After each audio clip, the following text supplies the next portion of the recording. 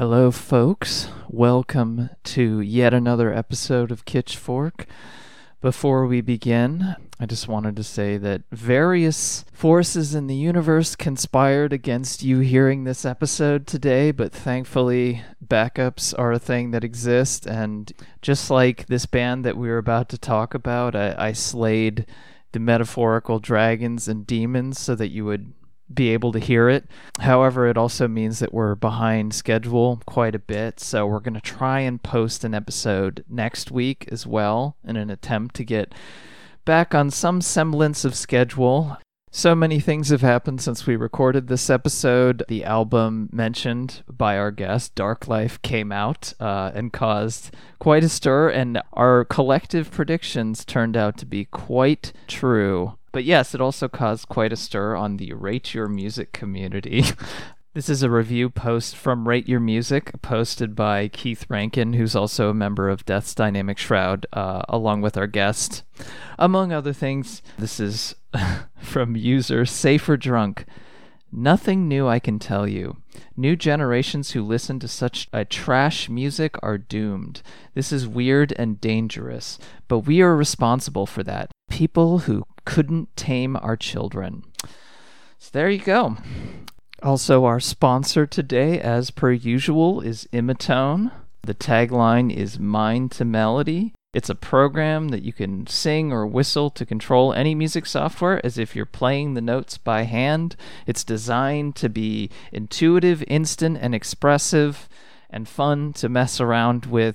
So, if you are interested in it, there's a listener's offer for listeners of Kitchfork. You can get $5 off the standard edition of Imatone and $10 off the studio edition if you go to imatone.com/kitchfork, which is KITSCHFORK.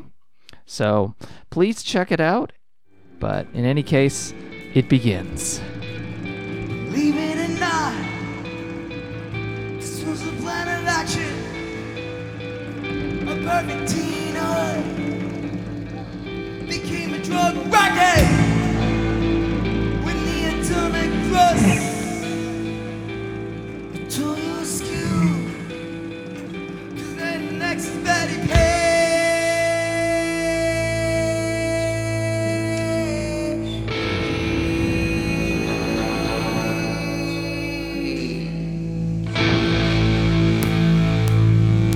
She's in the rear view. She's in the rear view. She's in the rear view.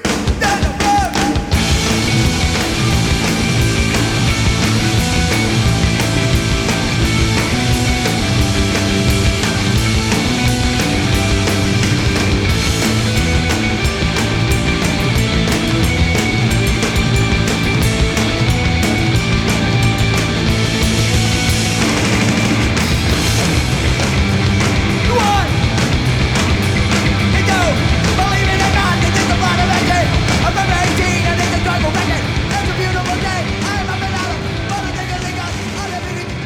Hello, and welcome to the Kitchfork Media Podcast, an anti-nostalgic look back at the indie music scene of the aughts and all of the terrible, terrible things it did to culture. I'm Max Cohen.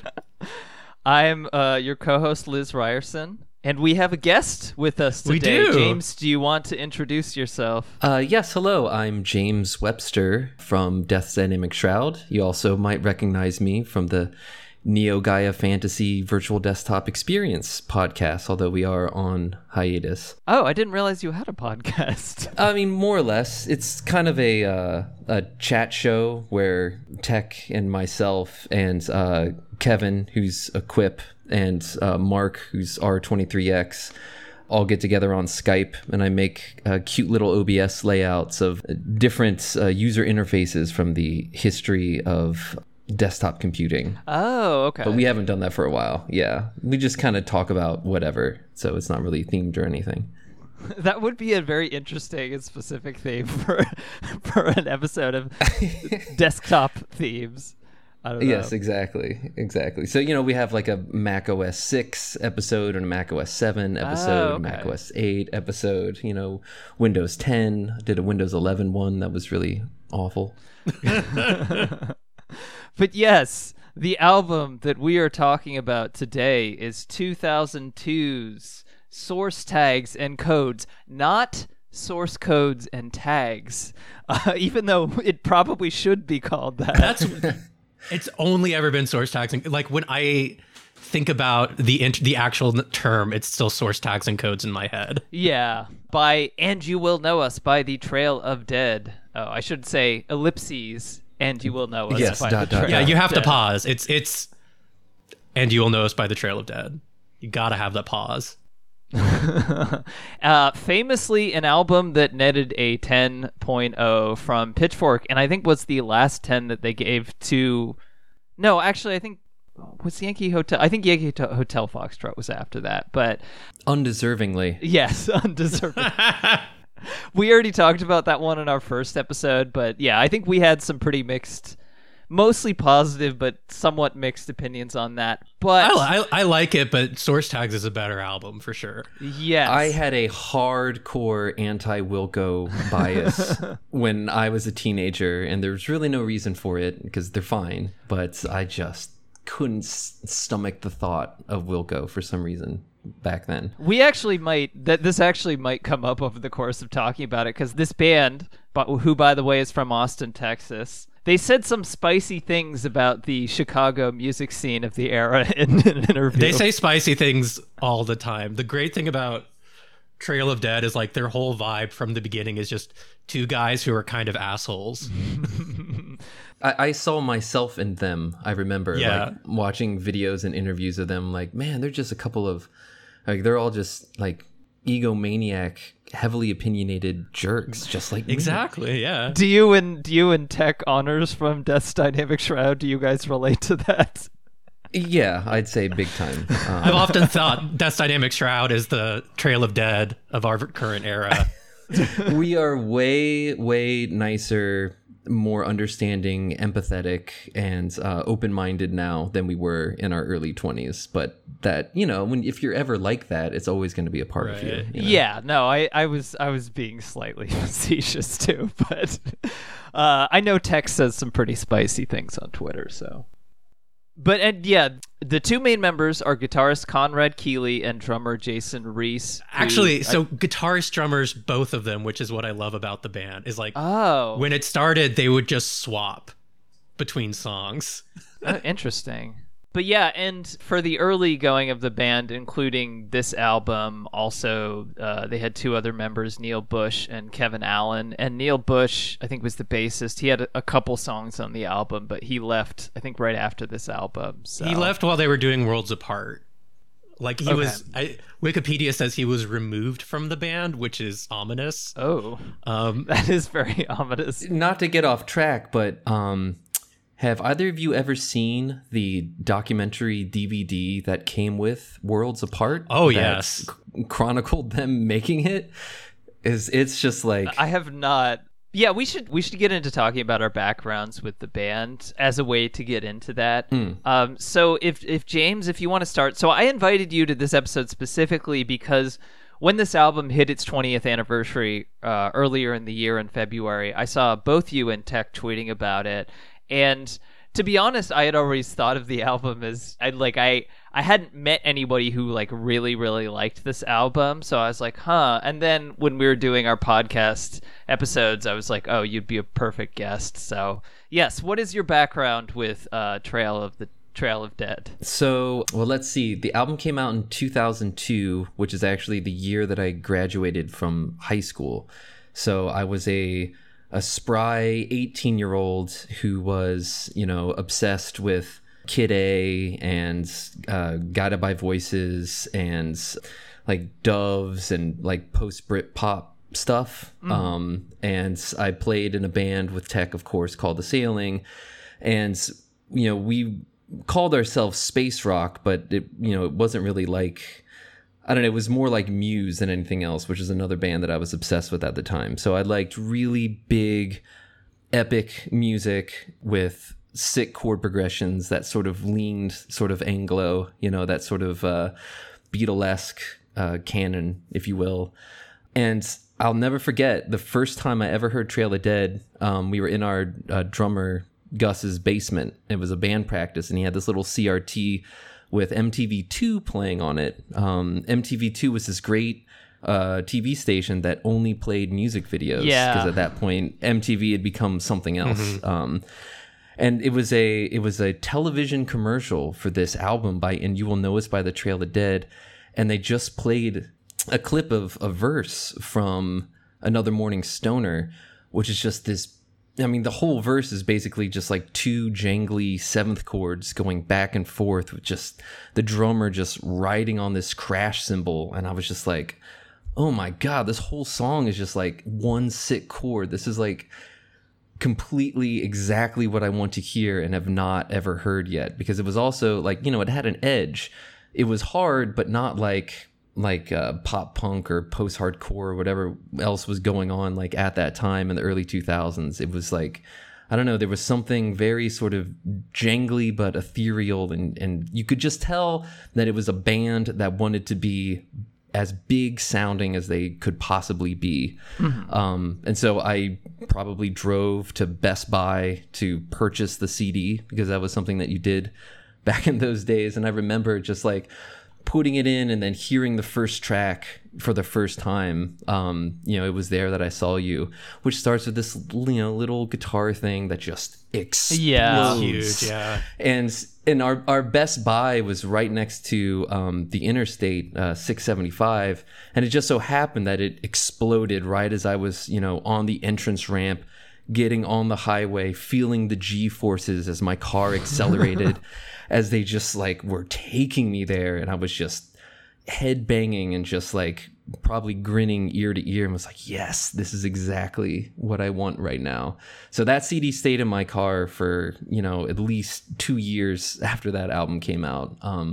So it was really fun to actually go back and listen to it for this podcast as I was getting ready. I was like, oh man, damn, this still hits. That's cool. I didn't realize that they had television spots for this album. Yeah, it was a weird time. It's Interscope, you know, they had the budget for it. That's true, yeah. Max, what is your background? Okay, yeah. So I remember when this came out, I was just like a freshman in high school. I would have been like 14 or 15. And so I was already pretty plugged in. And I remember, either because I had like a contrarian streak or whatever, when I saw this getting like 10s and 5 stars, I was like, I'm not interested. This sounds boring. Like, I think especially because like a lot of the reviews at the time weren't really conveying what the album sounded like. Like, I think if anything I read was like, oh, this sounds like Sonic Youth, but like louder and angrier, I would have been all over it. But nobody did, and I just ignored it for a while. And then I want to say a couple years afterwards, I was in this used CD store, and they were playing the self-titled album, their first album. And I was like, oh, this is like the best shit I've ever heard. I'm loving every song they play on this album, because it's like, that album is absolutely just like a lo-fi Sonic Youth album with like these really kind of jangly epic aims. You know, Sonic Youth are kind of like art musos who are more about trying to be kind of stoic and cool. Yeah, I was just gonna say, they're way too cool. Yeah, very New York cool. They're New York cool, but like, and You'll Know Us by the Trail of Dead takes some like similar, you know, Sonic trademarks, and then just goes fucking all out. Like they're messy and weird and loud and emotional about it.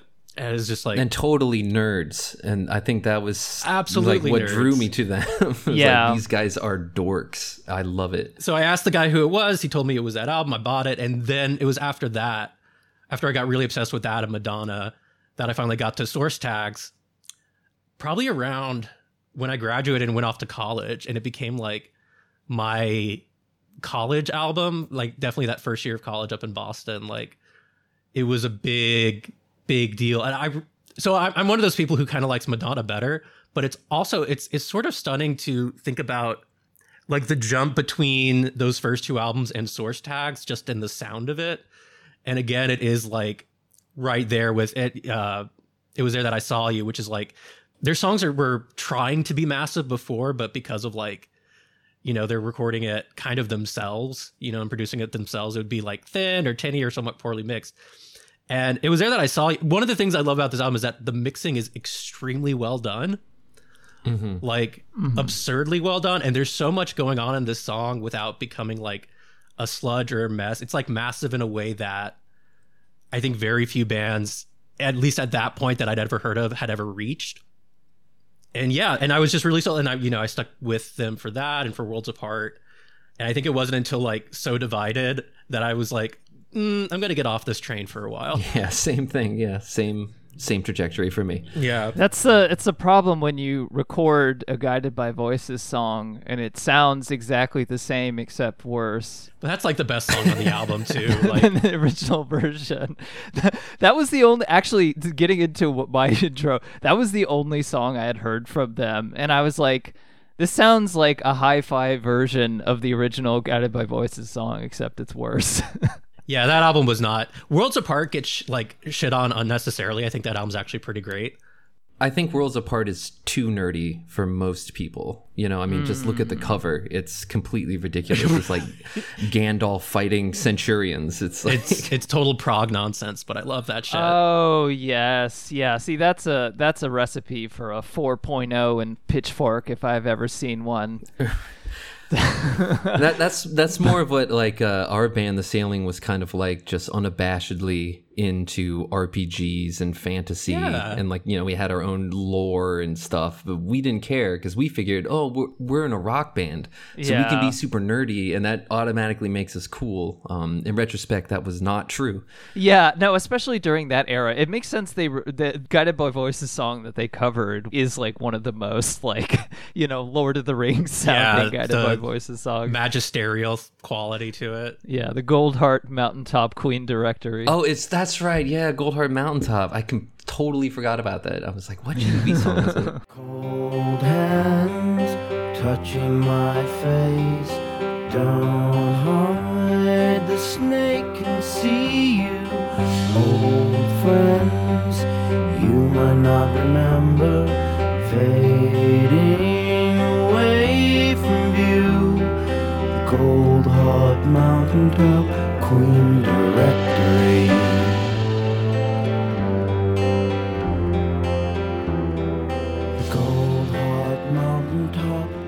What's great about them, though, is that like they're super prog nerds, right? But they're also so visceral. Like I saw them live in like '05 with the Worlds Apart lineup, and they're so violent. Like they go so hard. Like when they were starting out in Austin, nobody would lend them their drum shit because they would always break it. They were breaking everybody's drums, and so no band ever like lent equipment to Trail of Dead. They were infamous.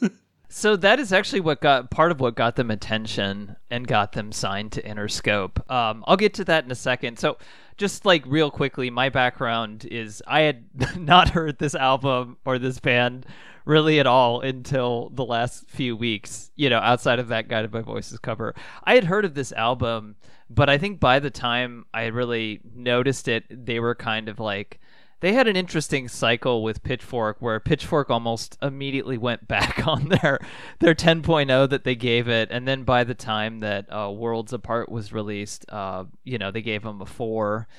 And I don't know, I just remember hearing people mention it in the context of, well, like, oh, this album's not essential. And I think what I assumed from like looking at the cover was that it was like Godspeed You Black Emperor because of the name of the band. Right. And yeah. Mm-hmm. I guess if you hear just like the first bits of the opening track, which weirdly there's like multiple different track lists and different versions, but I'm talking about like the Invocation track. Yeah, then I guess you would get that sense, but I didn't really understand like what the band was, so I just never checked them out. But I'm glad I did. I'm into it. But yeah, that's essentially it for me. You know, it's funny, when I was listening to this album again to prepare for this, I was taking notes, and I noted in separate places that there was, I could hear a Guided by Voices influence, like he's singing like Bob Pollard on a couple tracks that I never really picked up on. Interesting. And there's definitely, I mean, that post-rock influence is there For sure. too. I feel that like there's some lift your skinny fists, just peppered here. I mean, So there's an interesting like subgenre that I've talked about a lot with Max of like that I call millennium albums, of like these like very like apocalyptic, very like epic scale albums that were released around, we'll say like I don't know, I guess OK Computer is the first one of those that I would put, and then like 2002 is kind of the end of that, and I guess I would slot this album into that, even though it doesn't have like that sort of genre. And I think part of it comes from like artists who were previously like indie or whatever suddenly getting like a lot of money and like able to like just increase like their production values a lot, so that the album started to sound like a lot more expensive. I mean, I'm thinking of this or Moon in Antarctica, Right. or Kid A, or Soft Bulletin, etc., etc. well, yeah, I also actually specifically made a note, and I just wrote OK Computer Syndrome, because I think that that's a very real phenomenon that I've also, it was like the golden age of like neo concept rock albums, like the perfect 11 or 12 tracks with that perfect opener, the great single as the second track, the come down on track 4, and then like the 3-track end sequence, with a come down at the end, and then all topped off with a ghost track. And like this album checks every single one of those boxes. It's big time OK Computer worship, I think. Yeah, definitely. I mean, in interviews that I was reading, they mentioned a bunch of they mentioned Pink Floyd, they mentioned Pet Sounds. Like it's, I swear, like every every indie band from the 2000s interviewed talks about Pet Sounds. But anyway, I think it's interesting because I think that's part of the reason why me and Max started in 2002. Like for a lot of these episodes is. Not only because it's like a 20-year anniversary, but it's sort of the transition point from that kind of millennium period into the like era of pitchfork indie, hipster, scenester stuff, etc. But yeah, I would slot this more into that 1997, 2002. And I think that's another interesting thing. It's like you can definitely see that this is a band that came out of the 90s. Right. Which is like, it's not something that is really like a problem, but for music critics at the time, maybe they were looking for that sort of break with the Sonic Youth and the Fugazis and the Super Chunks and the Built to Spills or whatever.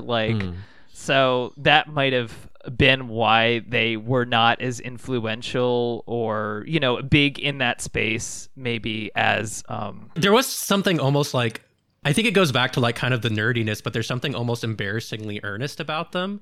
Yeah. And about like, rock music in general and the early aughts is when like being cool and detached was starting to be in vogue again. So I feel like that was part of it. I think the vibe you get when you see some of the backlash to source tags is one of embarrassment. I feel like people feeling embarrassed that they got so excited about this very like genuinely epic prog album in a way that like I think people are better at now, but at the time, this kind of stuff is really uncool.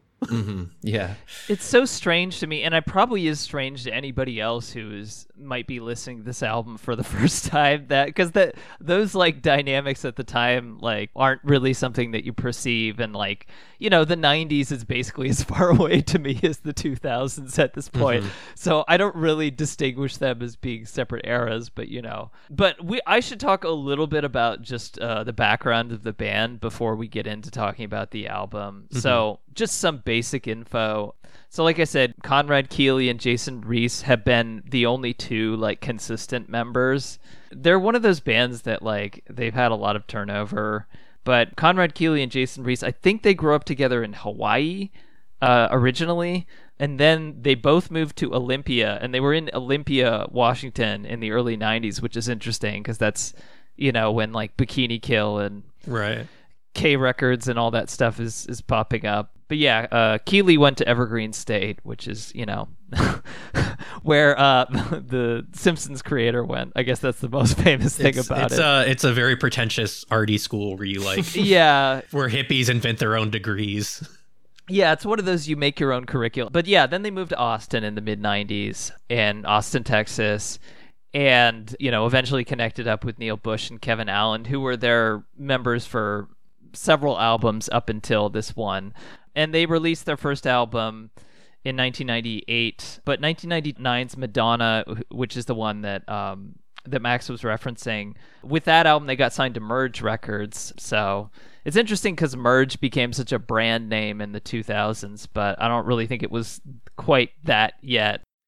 No, I mean, it was still like their first album. It's still a jump from whatever their first album was released on. I don't even know the name of that label, but like it wasn't a label with a lot of PR budget. I don't think, outside of, again, randomly hearing it in a used record store, I don't think I've ever seen anybody talk about it. Trance Syndicate is the name of the label. I think it went under in 1999, so that's part of the reason.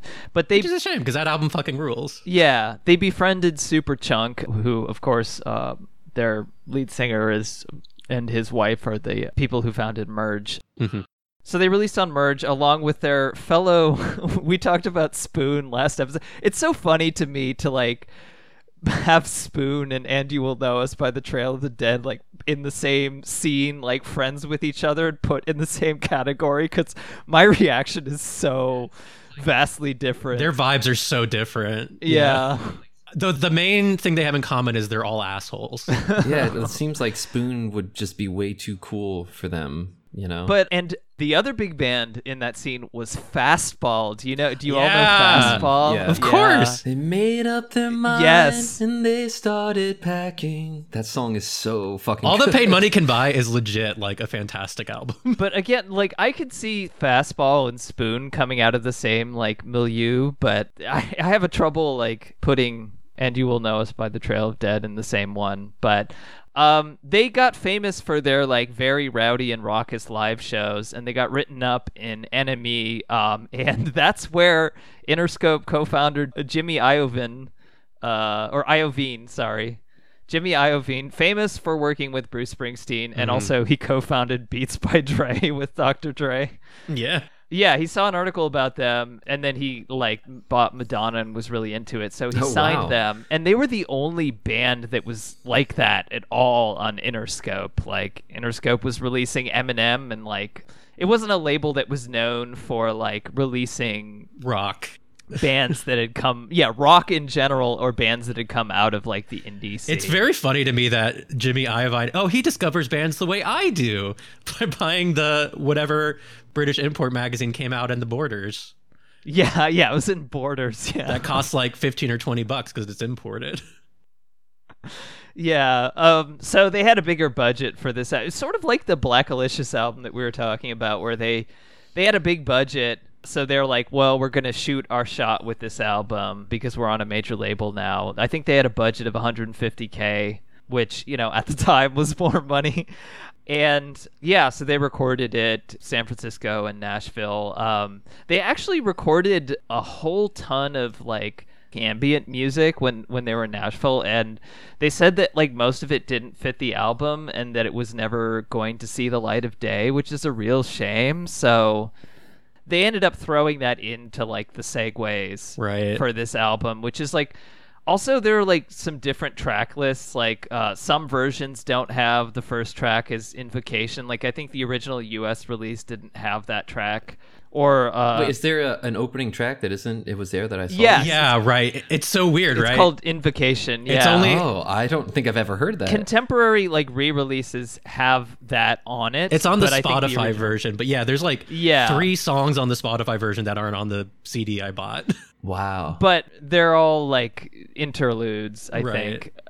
Yeah, I'm working off the rip of my original CD that is still in my like iTunes library. Same, so yeah. That's news to me. Yeah, you're not missing that much. They're just there's Invocation, there's Life Is Elsewhere. I think After the Laughter is on the That's on the original real version. album. Yeah, that is. Yeah. But And then there's the bonus track Blood Rights isn't. Blood Rights, yeah, which is not on the version that I have, but Invocation and Life as elsewhere are. So. I feel like that was on like the homage single or something. That track is familiar to me. Yes, so when they got signed, they released an EP. Interscope put it on an EP only a few months before, which was also reviewed by Pitchfork. But it has Relative Ways and Homage and Blood Rights, as well as like an ambient piece that's called The Blade Runner, which I guess is in their habit of naming things after movies. Right. But yeah, so it came out in February 2002, reviewed by Pitchfork, famously given a 10. And one thing that's very interesting about it is the same person, the one other episode that we had a guest on for this podcast was the Liz Phair self-titled album, which got a 0. And that was reviewed by the same person as this 10 review, Matt LeMay. Wow. Yeah. It can be your angel or your devil. Only a Sith Lord deals in absolutes. Yeah, and those are his two most famous reviews, and both reviews he says he regrets. Which is kind of strange. But, you know, I feel like an album like this, there needs to be at least one album like this that gets a 10 out of 10 for all of the, like, nerdy-brained, like, people that want to build epic worlds out there. There should be at least one time in the history of music criticism in which that is not frowned upon, you know? Yeah. So I think that this album getting a 10 out of 10, that was like a beacon of hope for, you know, people like me out there that just wanted to make heady concept albums. That swiftly closed. For the first time since The Wall. Yeah, that's... Max, do you want to read a little bit from this review, if that's all right? Yeah, you know, the review is not as fun, but let me pull it up real quick. Okay. It's like it's a track by tracker, which is weird for Pitchfork. They usually just make a grand statement and then run away. But speaking of grand statements, some music begs to be explored, promising fascination and intrigue beyond your wildest dreams. Its distant melodies beckon you towards it while you try your very best to discern every distinct element that presents itself to you. As you get closer and closer, you begin to relax, letting yourself become completely enveloped by the entrancing tones. Of course, it's all a trap. Just as you begin to lose yourself, you become vaguely aware that the sound that soothingly beckoned you has now transformed into something vastly different. Ooh. Something powerful, dangerous, and merciless. What was so beautiful at a safe distance is still beautiful, but what was once tranquil and peaceful has metamorphosed into a vicious, violent glory. Before you can even respond, you're flat on your back, pulverized by its sheer force. Oh my goodness. Good God. I mean, fair. Yeah. You know? I mean, I think that's pretty fair. I think it has a similar tone to like the Kid A. Absolutely. Which is like, music. What a concept. There is something to be said for just how like genuinely mind blown this reaction is. I kind of love it. So I should say that when the Fiona Apple album Fetch the Bolt Cutters got a 10 for Pitchfork, The Ringer had a history of the Pitchfork 10.0, and they interviewed Matt LeMay about this review. And what he said is, I saw them play a show at the Knitting Factory where they trashed everything and yelled at us, and I knew precious little about rock music history for someone who was writing for Pitchfork at the time. And to me, that still felt so cool and exciting and dangerous to whatever extent. And he basically says that, yeah, he was a high school senior when he wrote this review, which is kind of, yeah, so he would have been the same age as you, James. Yeah, I get it. Which, yeah, I mean, it totally makes more sense in context of that. And in the review, there's a quote where he says, "It will take you in, rip you to shreds, piece you together, lick your wounds clean, and send you back into the world with a concurrent sense of loss and hope. And you will never, ever be the same." That's also from the review. Again, true. Well, you know, and true shit. I think that really is a testament to, beyond anything else on this album, you cannot deny the album craft. Yeah, as far as like the perfect OK Computer style, which was kind of Dark Side of the Moon style, you know, concept rock album. Mm-hmm. I mean, this thing just really ticks all the boxes, especially that end section. Yeah. You know, you have Relative Ways as this like massive climax that like you can't even believe how big and beautiful it is. I forgave your mistakes, and it's just like getting bigger and bigger. He can't quite hit the notes, and then suddenly it just snaps into that big swinging cut time. Yeah, that part. Into that after the laughter, like huge come down with the old like ballroom music caretaker sample. Oh, right, yeah. And it's just perfect. And then you get the final track, which starts off like it's going to be this kind of reflective, sort of tumbling along last track. But even that turns out to be a climax in itself. Yeah, and it just gets it kind of bigger ends and bigger. with two pop songs almost. It super does. And I think one of the cool things about this that makes it, in my opinion, better than most concept albums is that it's short and it's very like consistently awesome. It seems like an album that is longer than it is, which is actually probably good. It's about the length of like Kid A or something, which is like... it's not super long. There's no like 8-part suites, but it still has an epic scope. It's one of those albums that I kind of feel like gets better as it goes. The one thing I wanted to say about the Matt LeMay Pitchfork 10.0 is this is what he said about the score. He said, if you look at a 10.0 as a personal evaluation of quality in the moment, then yes, I gave it the score that I felt it deserved at the time. But he says if you look at it as a marker of cultural significance that one would expect to extend beyond the moment of evaluation, I think it's fair to say that it was not a great call. I don't know, like, I just think it's like, especially when you give something like a really good score, it's like, it feels kind of shitty to go back on it. It's like, yeah. Like, I get that it's, like, not as influential. It didn't sell as many copies as Yankee Hotel Foxtrot or whatever, but... It's more influential than Gay. By 12 Rods, the EP Gay. But, yeah, I mean, for somebody who's probably getting into it now, I don't think those distinctions matter. And, like, the book hasn't been closed yet on some of this stuff.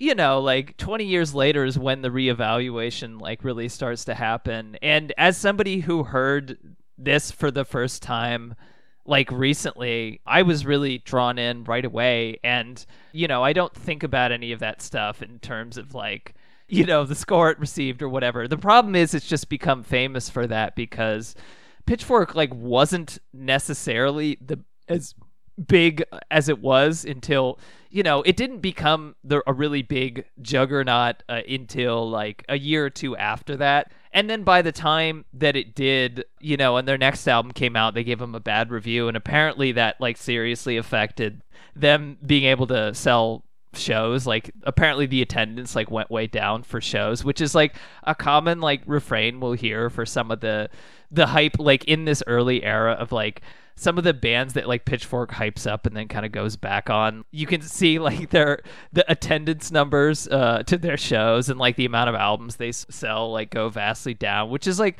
I mean, it's par for the course in terms of any of these like hype things. I mean, certainly NME is famous for hyping bands up and then, shitting all over them.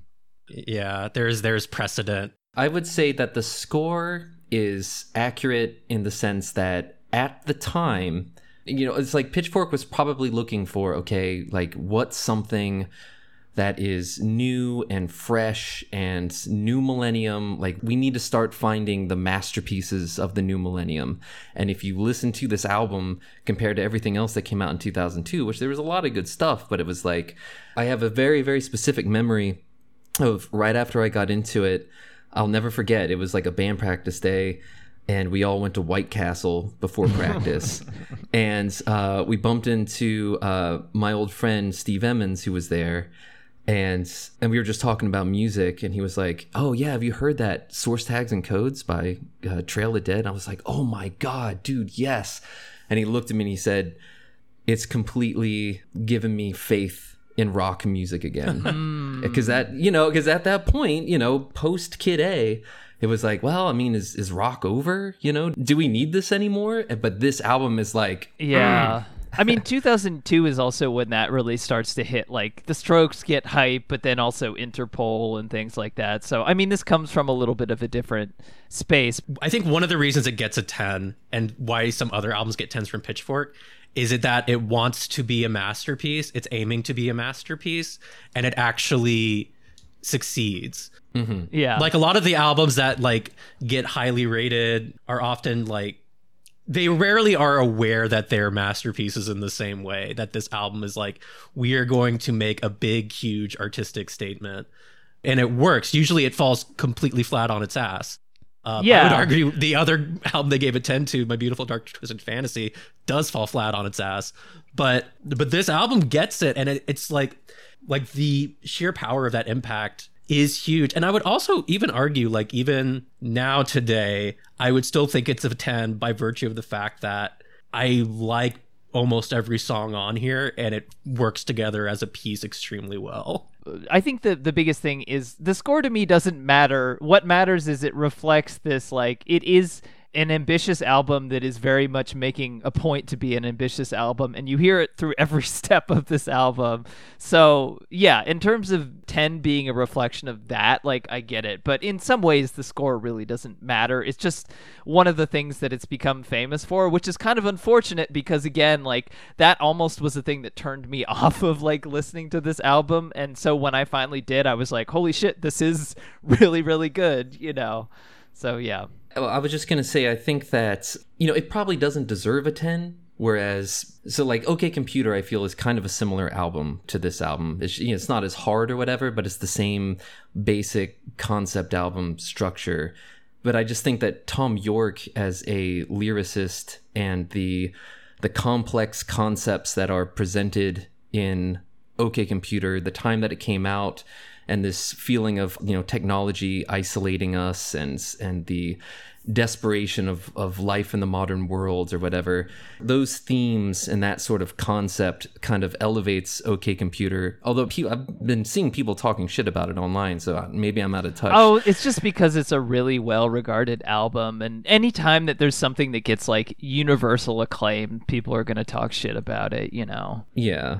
But whereas this album, I feel like there are some limitations just because the people that made it are maybe a little too nerdy to strike that sort of universal human experience sort of elevation. You know what I mean? Just, like some of the lyrics are... Yeah, I mean... It's a little bit of like an indie band made good, and there is like a lot of the songs do have, I know you said it doesn't sound like post-hardcore, but I do hear the post-hardcore in it a bit. Like, there are some songs where I'm like, yeah, this is a kind of music that comes out of the 90s, like, even though it is like elevated here. Like, I hear a little bit of Drive Like Jehu or whatever their name is, who I like a lot, but who's another like post-hardcore band. But yeah, it feels like that era of like very weirdly tuned guitars, weird time signatures, and kind of like proggy song structure, but like blown out to this like Technicolor grandiosity that the actual scene of post-hardcore was too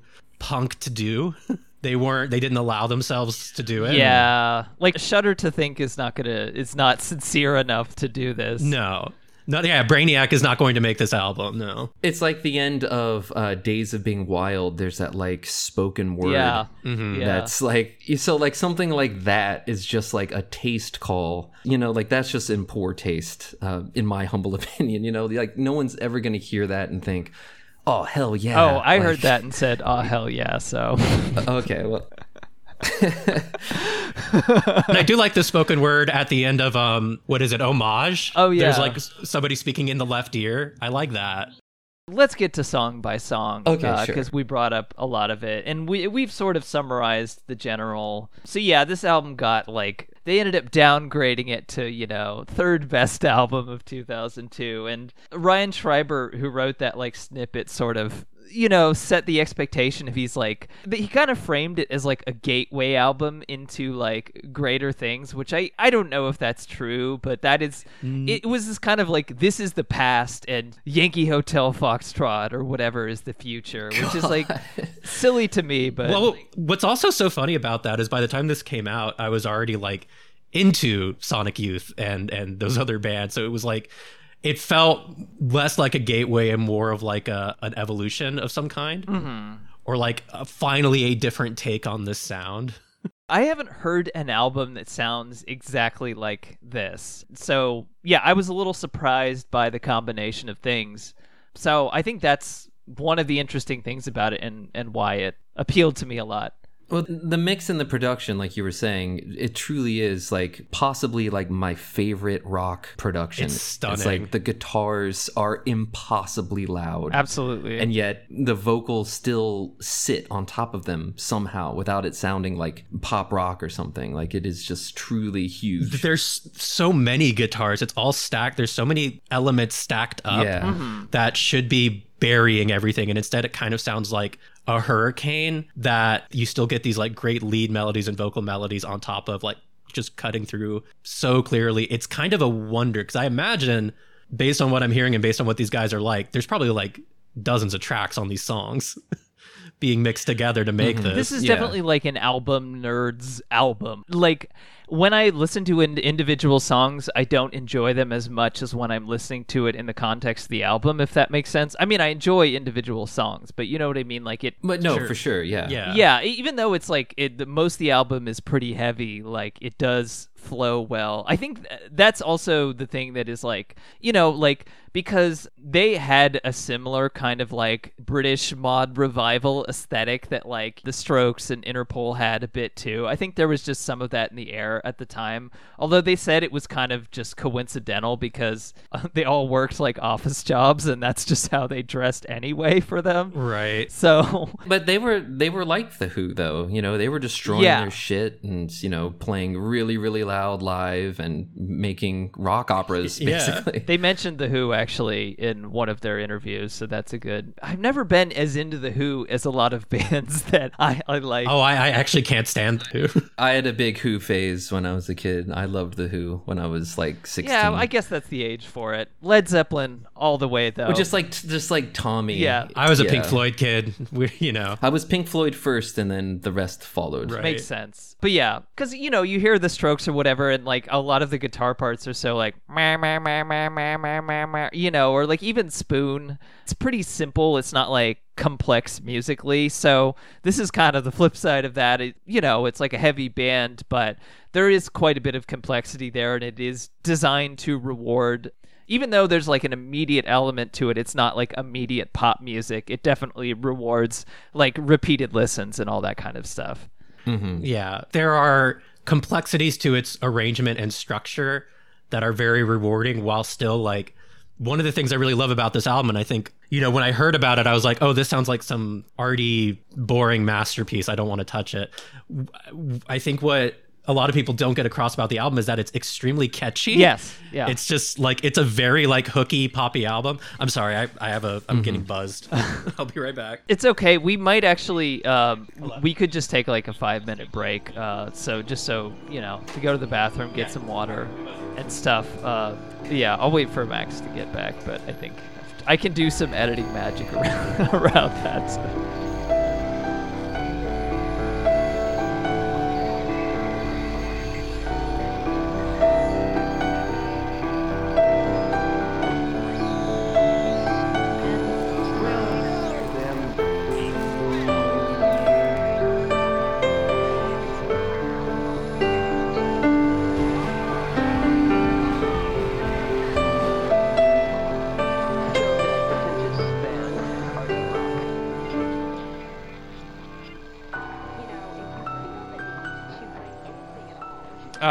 Okay, sorry, I should have picked a better time to start chewing on carrots, but...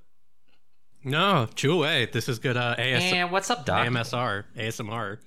One thing that I should mention, by the way, since we have a habit of mentioning how much we hate his writing, is... Oh, I saw this, yeah. As Robert Christgau gave this album a bomb, I think. Mm-hmm. Which is like in, you know, a long line of Christgau being wrong about everything, or even when he gives good scores to albums that he likes, he being terrible about it. Yeah, manages to be incredibly creepy. He's just the worst, and he's awful and bad. Yeah, any like sort of like indie-ish album that's not like a mainstream artist, he just does not consider worth his time, I feel like. This is also, again, I think too earnest and nerdy for him. Like, I think he wouldn't be caught dead acknowledging a band like this. Oh, I'm sorry. He gave it a dud rating, not a bomb. That's pathetic, honestly. You know? It is. Mm-hmm.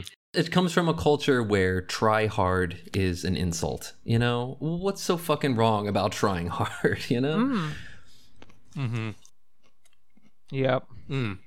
But yeah, now that we've gotten insulting Robert Christgau out of the way, our first track on, I guess it was originally the UK version, probably re-releases start with this track, because the version I have does, which I think is on Spotify as well. It's Invocation, and this is like a short interlude. It actually, like, I can sort of see where I was like assuming that they were like Godspeed You Black Emperor just from this intro, because it starts with guitar feedback. Yeah.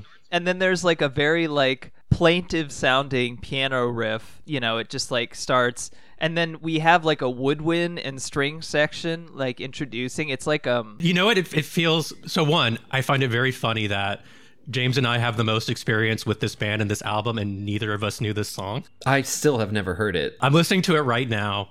It has the vibes of, believe it, Yankee Hotel Foxtrot. It has like radio static and like little acoustic instruments. I don't see how another track could add. It Was There That I Saw You is such a perfect album opener, I feel. I agree. I think it takes away. it flows right in. I think it's fine. It's just It flows right in, but there's something to be said about like hitting play and immediately getting hit by It Was There That I Saw You. Like, I think it's one of the most effective Tuning openers. in with the radio static. It's perfect. well, they sort of fade into each other, but yeah, I mean, it's interesting because I'm not sure what the original intended sequence was, because it was released differently. Like when it came out in the UK, it was released with this track at the beginning, so I have no idea. That might have been an Interscope thing. I mean, famously, the Soft Bulletin, the US version and UK version had different tracks on them. And like they also had like a bunch of remixes that it's like, why the fuck is this even on the album? Yeah, the Race for the Prize, like other mix. It's like this Remix. is the Yeah. same song. It's such a mess of a now. Slow Motion is not on the US version, and Buggin' is not on the UK version. Like it doesn't make any sense. Like re-releases of the album have, you know, corrected that, but it might be the same thing with this one. But anyway, like, so this might have been the original intention to have this be the first track. It's fine. It's a nice, like, you can hear the budget that they're working with this album, you know, with an actual, like, there are actual strings in this album. I mean, you don't notice them in like every song, but they're definitely there. And I don't know, there is a bit of a, given that this band has a whole Lord of the Rings thing going on a little bit, I can see where it comes from that angle. But yeah, that's basically it with Invocation. I could definitely see where it comes from, and it's not, you know, Madonna had a similar thing going on, and a lot of their later albums will have it. But here it feels weird to me because, so It Was There That I Saw You, if we can move on, is like, Yes. it's a fairly simple song, you know, it's a Pixies loud, quiet, loud thing. But so much of what sells it, like moving towards what Liz, you were saying about how you don't necessarily like some of these songs on their own as much as in the album. It Was There That I Saw You is a good song made 10 times better by the fact that it opens the album. Yes. I mean, I think this album starts at the top. I think this might actually be my favorite track on the album. Oh, wow. Okay. I mean, it's a great song. Like, it's nuts how hard it goes. You know, when I was listening to it, I realized it has the same structure as Judgment Bolt by Death's Dynamic Shroud. It's that big ABA with the massive, like, wandering the desert development section in the middle, right? That's completely separated from like two banger parts on either side. But in those banger parts, it's specifically, you know, I mean, it comes out with this massive, the guitar and drums are kind of ducking each other in the mix, and it's just like riding on that crash cymbal so hard. It's that explosive energy that the Pitchfork review is talking about. And then you get the first drum roll, and it's apparently the only drum like fill that you hear on the album. Yeah, the like, yeah. It's pretty noticeable. It's always been that way, all the way back to like Richter scale madness. That's how they fill. Which is sick, Yeah. you know, like to me, that's like a shoegaze kind of, you know, just sped up, you know, Oh, yeah. The just big 64th notes. But if you listen, they're like 5 layers of guitar doing glissandos like over the drum roll between the explosions of chords. So you get this like... There's all, like this big mechanical like beast lumbering through a forest, destroying the trees as it walks.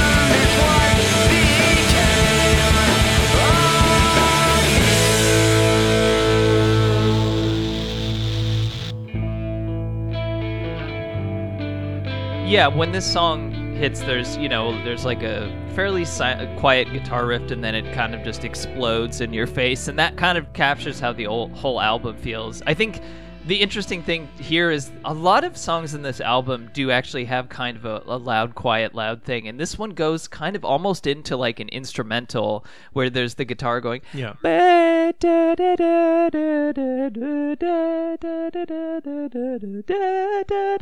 you know, which is very Pink Floyd. Yeah, it's a little bit of a similar melody actually to Invocation, so that's why I connect them. But it also, like, it doesn't feel like a complete song. It feels like a song fragment, and I think the lyrics kind of get into that feeling of, like, it just feels like it's building to something that it never reaches, which is fine. I mean, I think that's a good feeling, but it's interesting. By the way, the older version of the trailofdead.com, they had like annotated lyrics for this album. Right. And what it says for this song is, Keeley had intended to conjure up the intoxicating thrill of living in Austin, Texas in the mid-90s before America had gone to shit.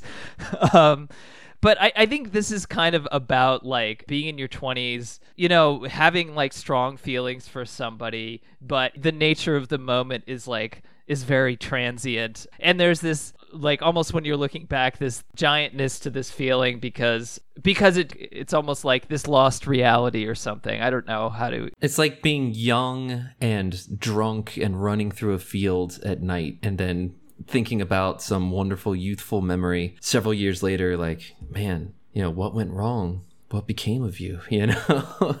Yeah. What happened to that feeling? It's very wistful. The other thing that's interesting to me is, like, so coming into it after the context of the first 2 albums, it almost feels like a parody of And You Will Know Us by the Trail of Dead, because all of their songs have this, or previously would be like these weird, like, loud, quiet sections. It's either like you're either going like balls out or you are doing these plaintive guitar lines and mixed meter. And this song is like, what if we did the most of both and put them in the same song?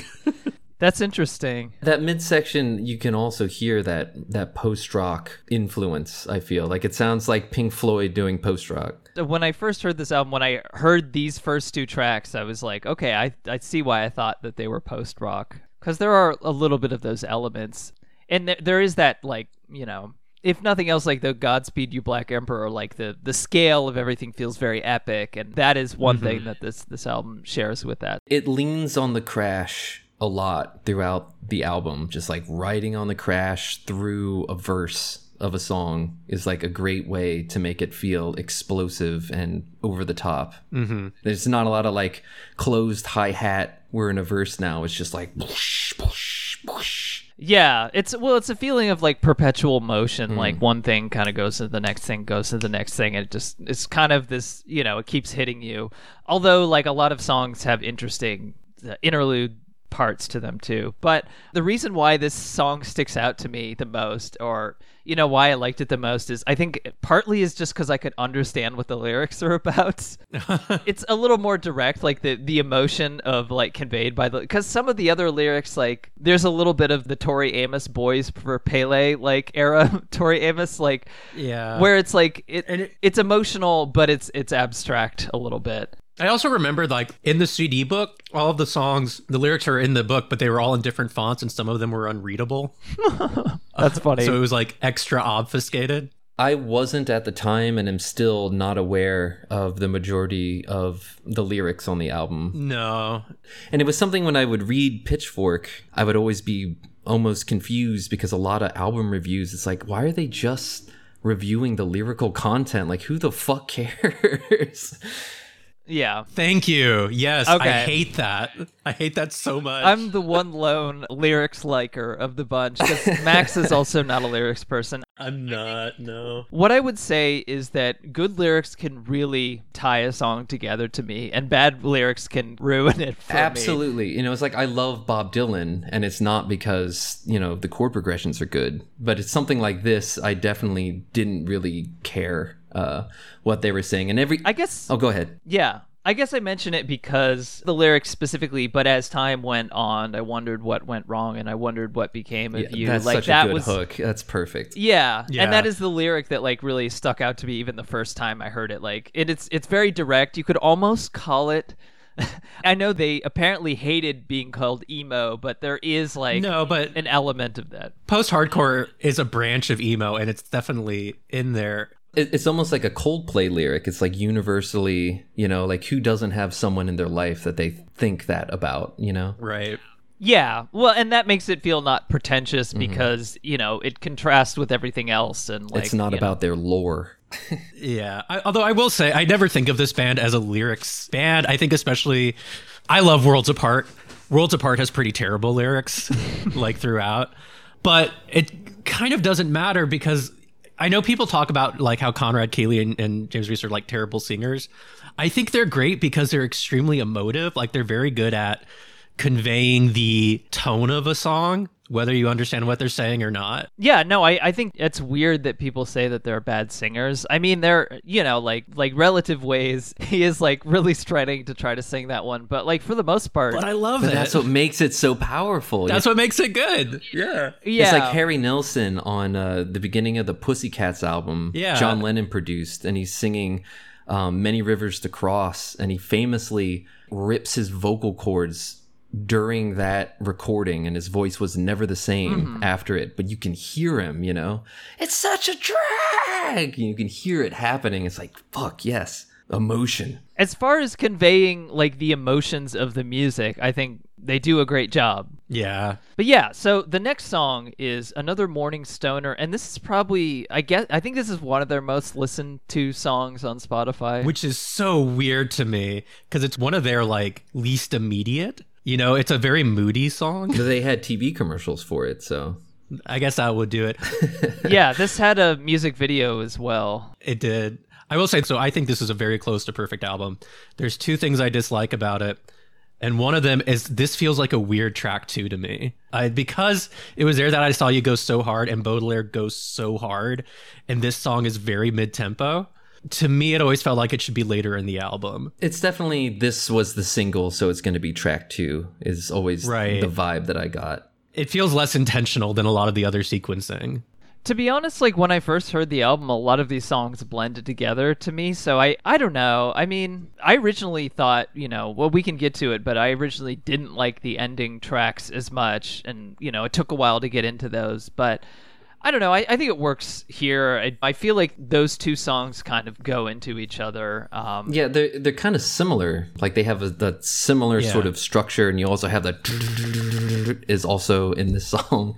Mm-hmm. Yeah, you have like a spindly, again, like post-rock proggy guitar riff kind of building up, and then it's a weirdly tense song because I feel like the guitar work is extremely laconic, but the drums are going really hard still. Yes, yeah. like under it. So it has a kind of like uneasy tension to it. I especially love like when it kind of crescendos in the bridge. Like the bridge is my favorite part of the song because it goes into this, it takes this tension and really like expands it melodically in a wonderful way. Yeah, like I was saying earlier, it was hearing the verse for the first time and all of those weird seventh chords and all of these crazy overtones that the guitar is producing, and just like the drums are just going so hard, just like you were saying. And that really does create that tension. It's almost like a classical music trick, you know what I mean? To use those sort of overtones between the notes to create this just bed of guitar sound.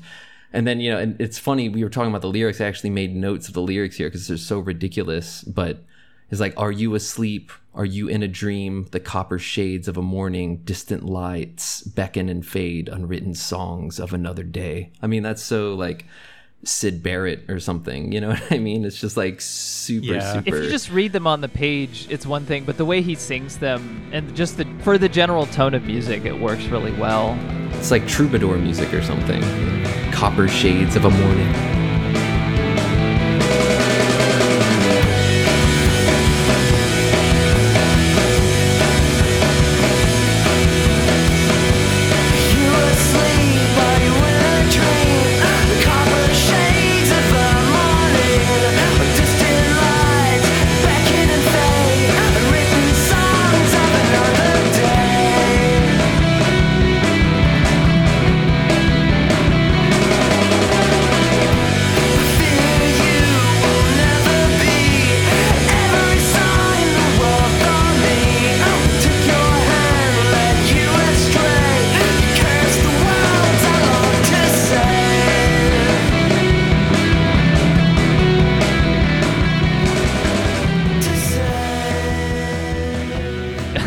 I'm sorry to say, but the title is apparently just a reference to an erection. Morning, which is I've never heard somebody call it a stoner. Yeah, I don't know why, but wow. Apparently it is. Yeah, I thought it was about, you know, like someone in their mid-20s that never got off the pot, you know? Yeah, exactly. Apparently another inspiration for this song is having an ex-girlfriend who was very Christian and sort of having realizing that they would be kind of driven apart from, you know, her being very Christian and him being very atheist. Yeah, so there's, I guess, that element. This also has strings in it, by the way. You mentioned classical music. There's a string section that comes in that goes, you know. But yeah, you know, this is another way which the album sounds expensive. And it's a weird single, but it served its purpose as a single because it made a lifelong fan out of me, you know, as my introduction to all of Trail of Dead. It told me everything that I needed to know. Yeah. It's also like an early peek at, so you know, the first song is very much like their massive loud side and also their like proggy intricate side. There's another part of the band that gets explored even more in the next album of that they are a jangle pop band. Interesting. I could see that. And like I feel like this in relative ways are the songs that I feel like start to really evince that. Yeah. You know, these like jangly elements of like, you know, a very clear single coil kind of guitar sound without that much distortion amidst a bunch of like sound and fury is such a really cool texture that a lot of people don't do. And they're also able to achieve that like massive ballroom dance epicness, you know, in that section before the final bridge and chorus, you know, the yeah, when it repeats over and that's what I was going to mention. It builds and builds and builds, and there's a string section that goes boo, ba, ba, ba, you know, it like is building, so it really creates that. I mean, that's a real easy way to, as the YouTuber Adam Neely says, repetition legitimizes. The more you repeat something, especially as you're building and like the drums are hitting like they are, you know, it really feels ratchets up your anticipation for whatever is coming. It's a real good musical technique for doing that. Yeah, I really love, again, this is sort of a Trail of Dead trick, but like these songs that are just, we're going to hang on this riff and just kind of vibe with it for a while.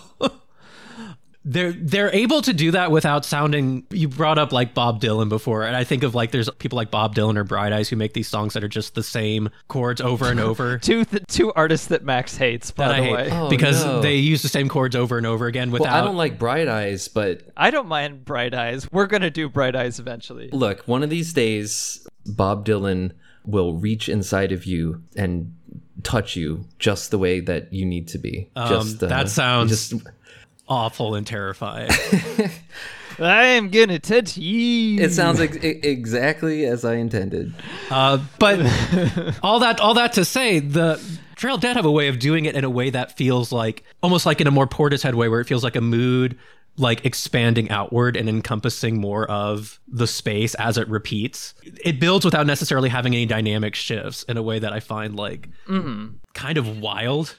Yeah, it's a pretty brick-walled album. Yeah. But I should mention at the end, when the what is forgiveness is just a dream, there's a little bit of a back and forth between, I presume, Conrad Keeley and Jason Reese. Jason Reese, yeah. Which, makes me think of Fugazi. I think actually Neil Bush does most of the backing vocals live. Oh, okay. Because I know Reese had some of the songs and then Neil Bush has some of the other ones. But there's a little bit of a Fugazi, like back and forth between two vocalists. It's probably the most like specific thing that I think of as being like emo on this album, I guess. It's also it's one of my favorite tricks in pop rock music, where they're playing the music from the verse, but they're forcing a new melody on top of it. Sometimes it's the chorus, like the end of All Star, for example, or the end of My Own Worst Enemy by Lit also does this, which I think are two perfect pop songs. I love that But part. yeah, when they bring in like the verse vocals on top of like the chorus chord progression or vice versa,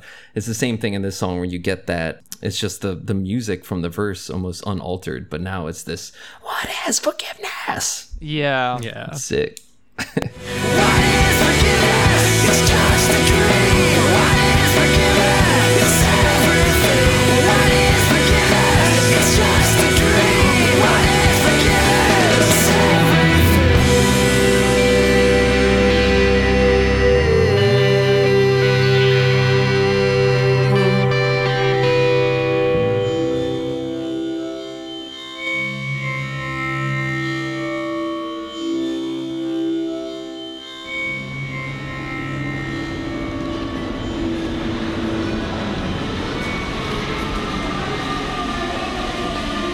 And we have a little ambient accordion outro, which I like the outros on this album. I do too. Yeah, I mean, that it sells it. I think the interludes Yeah. are interesting. Speaking of, I think the next track has the best outro, but the next track is Baudelaire, of course. Baudelaire fucks. Named after the poet, and it is written by Neil Bush, who was the bassist. So this song, he has one other song on this album, so he's the one who sings. But yeah, Baudelaire fucks. I love this song. It goes so So hard. this reminds me more of that garage rock revival Strokes, specifically Black Rebel Motorcycle Club. I don't know if you ever listened to them, Okay. but like Yeah. I don't know, it's got that sort of like definite like garage rock vibe. yeah, I think both of his songs do. But it also has like, so the last couple of albums also, amidst all the post-hardcore jangly nonsense, would occasionally have the punk song, the Richter Scale Madness song, and this feels like an ode to that. Although it's like a classic rock song, right? He's doing an Elvis voice, but it's such a caterwauling song. Like it's the whole song feels like it's tumbling over itself. It has a little bit of I assume that saxophone or brass, like the brass section, that's mirroring the guitar. Yeah, I don't know what it is. Maybe it's just trumpet, or I don't know exactly. But there's some kind of brass section just mirroring the main guitar riff, which kind of gives it a more funky tune. But yeah, everything is way too amped up and anxious feeling to be like a Strokes thing. There's something very settled about like the Strokes or whatever, but this has this like very anxious, jittery energy to it that this song just has a lot of like this feeling of perpetual motion, like it's pushing you ahead, if that makes sense. Yeah, 100%. When I was like a teenager, I wasn't super into it because it didn't have any awesome chords that I loved so much and were so important to me. No, it is fairly normal quarterly. But it does have like those sweet chromatic passing tones in the main riff. That Yeah, the do. That's the part that the brass mirrors. and what it does, and Liz, it was what you were just talking about, is it's really starting to reveal the kind of machinery of rock music that drives the entire album. It's like being, lost in the ocean and being pummeled with waves. That's sort of what the entire album feels like. Yeah. And it is like a giant machine with giant cogs turning, and nothing can stop that riff from coming back. Even if you didn't want it to, well, here it comes. Da-na-na-na-na-na. It's just the cog turning once more, sort of grinding you up in the machinery of the album. Yeah, there's something inevitable about the song. It's Yeah.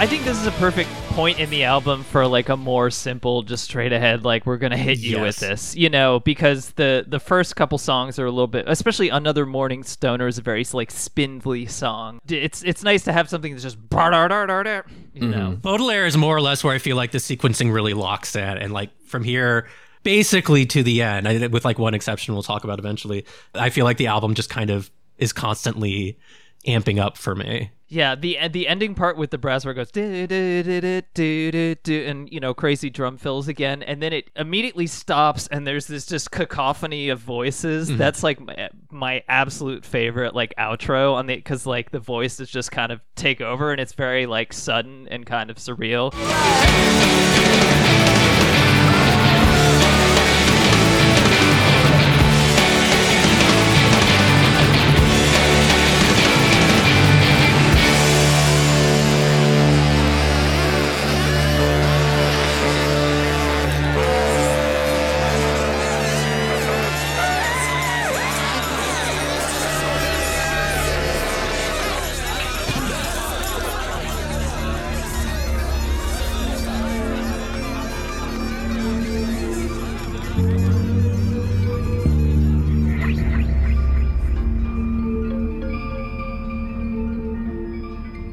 And then you have like a little like slightly unsettling guitar ambience at the end too. That's like a looped pedal. Like the ambience at the end of this track really helps it too for me. Yeah, even at its loudest, we'll get into it with Homage, which immediately starts like at an 11. There's always something atmospheric about the music, and I think that also just speaks to the production and the fact that they finally have a budget. Yeah, that they can put all of these atmospheric touches in. I think that stuff really adds a lot to me, and it's like one reason why, like, when you don't know quite what you're going to get at the end of the track and be like, and like the end sections can be their own little like micro melodies or whatever. I think that's like really neat, and I feel like in this track in particular, like the outro is just so good. It lends a sense of intentionality to the fact that they wanted to make an epic cinematic concept album, I guess would be the word. Yeah, cinematic is a word that they used actually in their interview with Pitchfork to kind of describe the feeling that they were going for with these ambient things. Which the funny thing is that, it has this like looping guitar like sound that's like, it makes me think of the beginning of like what's that? The Radiohead song, I'm on a Roll. Like the the Tourist? What is it called? Or no, Lucky. Yeah, the beginning of Lucky, which has like a guitar feedback kind of sound at the beginning and the looping pedal. Yeah. God. But it like repeats, and you kind of start zoning out and being like, okay, is the next track going to be ambient? And then it's just like yeah. with the next track. God, it's so good. Immediately with the guy screaming, ah! Homage, I love Homage so much. Yeah, so this one is a Jason Reese song, and apparently it's an homage to the band Unwound. And the webpage says, to his knowledge, they have never returned the compliment.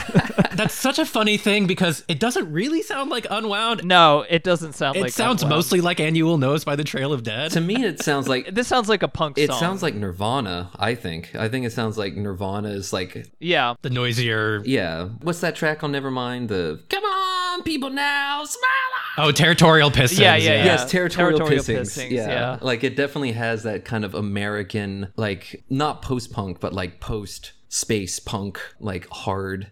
Yeah, I didn't really like tracks like this when I was a teenager. I used to kind of like be more into the ballads and shit and not be into the super hard tracks, but this one really grew on me. Yeah, I'll mention it later, but I was a big Pearl Jam fan, so it's kind of like weirdly like listening to this, like there are moments that like put me back into, makes me feel legitimized for my Pearl Jam being my favorite band when I was a kid.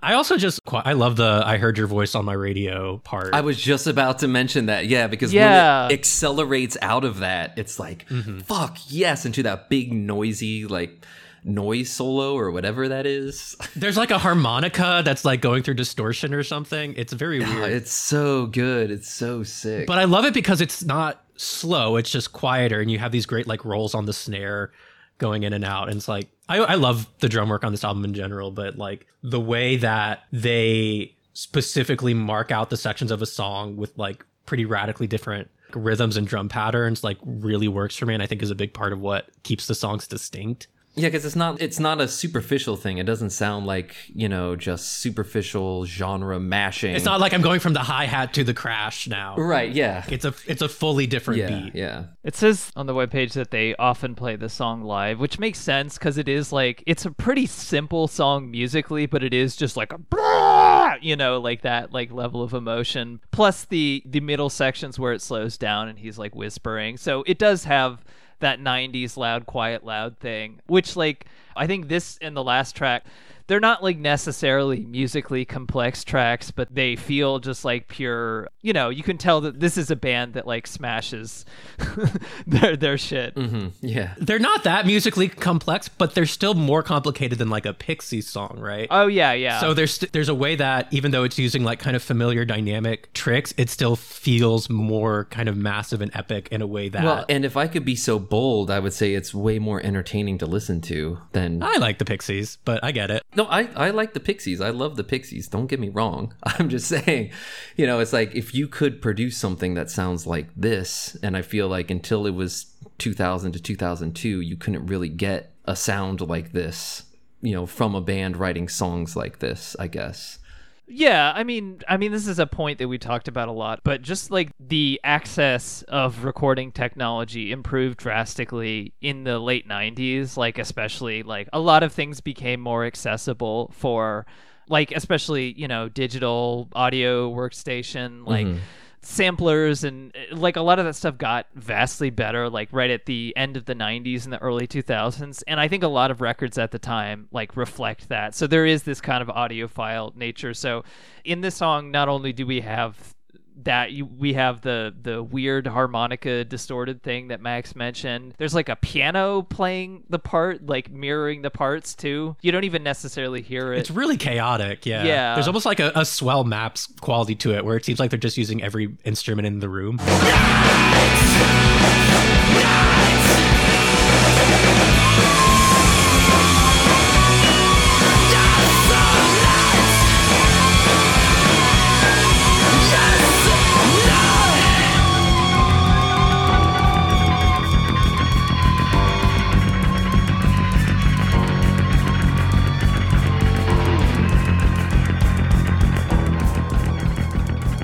Well, and that's something that Tech and I really, really loved, and something that, the reason why I loved Radiohead and all that sort of post-Britpop thing is that you would listen to The Man Who by Travis even, with all of its corny songs, you would still hear all these little details. Like every time you listen to it, you would hear a new sound or a new instrument that you never noticed before that was, doubling apart, Liz, just like what you were just talking about. Exactly, yeah. And that's like all over this album, even though it's like super loud and kind of hard, and but it's still, they're still bringing in pianos and distorted harmonicas and shit to, it's not just a straight ahead rock album. Yeah. Mm-hmm. I mean, I think that's a thing that has come up a lot for me over the course of doing this podcast, is like a lot of what I was into in indie rock. I mean, I liked songs, obviously I liked singing and songwriting and stuff, but like a lot of it, what I was interested in was the recording techniques and like what they did sonically.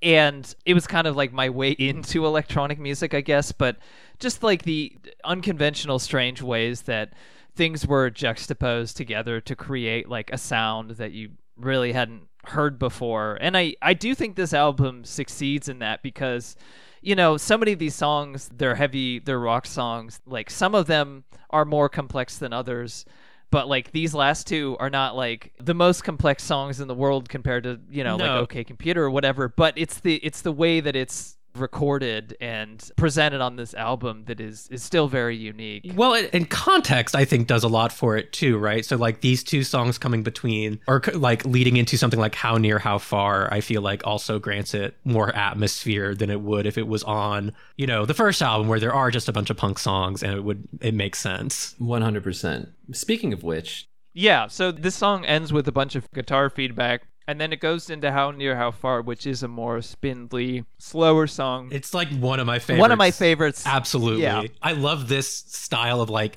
spindly, rolling, almost like post-punky vibes. Like it's so good. it has the same sort of epic ballroom. Whenever I say that, I'm thinking specifically of the anime Berserk. Yeah. And they have the big ball scene in Berserk where they're all dancing at the like royal ball. Mm-hmm. It's like that kind of energy, the you can just see people in period costumes, just in some big elaborate, There's something grand about it. yes, grand. Yeah. Definitely. You know what I'm getting from some of these, like, which I was getting a little bit with the middle sections and Homage, the quiet sections, but also the beginning guitar riff. I'm getting a little bit of like Slint. Yeah. From it, like a little bit of that, like slightly ominous, like kind of slowly moving guitar riffy. I don't know how to explain that. Yeah, Slim would never be this emotive, but it definitely has that sort of like intersecting guitar lines, creating something that is both like minimalist but very energetic. I also I'm sorry, I was just gonna say that the vocals on this song specifically, I feel, are like, this reminded me more of Guided by Voices than almost any other part on the album, especially the way that he cadences the last part of those verses that always left me dry. There's like this kind of drunken quality to the way that he's singing. It really reminds me of Bob Pollard. Maybe that's just me. I think maybe it reminds you of Bob Pollard because I think this is the best vocal melody on the album. And Bob Pollard is really good at doing that. I think I see what you mean. By the way, I find that line really funny. I assume he's referencing PJ Harvey, like Dry, the song Dry by PJ Harvey. It's just funny to hear like a cis man say it's always left me dry, given what that song is about. But yeah, I think the vocal melody, especially the looking back in time, like just that, like it kind of feels like a center of this album, which it kind of is the center of this album. Sure. But like, yeah, there's something to it which just feels like, and there's also like a piano. They have a piano that's just hitting the same note over again. It's going dee dee dee dee dee dee, like it's high up. So it gives us this like gravitas. Again, it's this feeling of building, but we've kind of hit like a central point where like it isn't just this like guttural like release of emotions, but there's also this sort of plaintive, like sad, but you're still sort of working through the intense emotions of the last few songs. Stands with arms stretched out towards the mountains and the clouds. Oil-painted eyes, blind and hypnotized. The sun alone wide, his eyes have always left me dry. Me dry.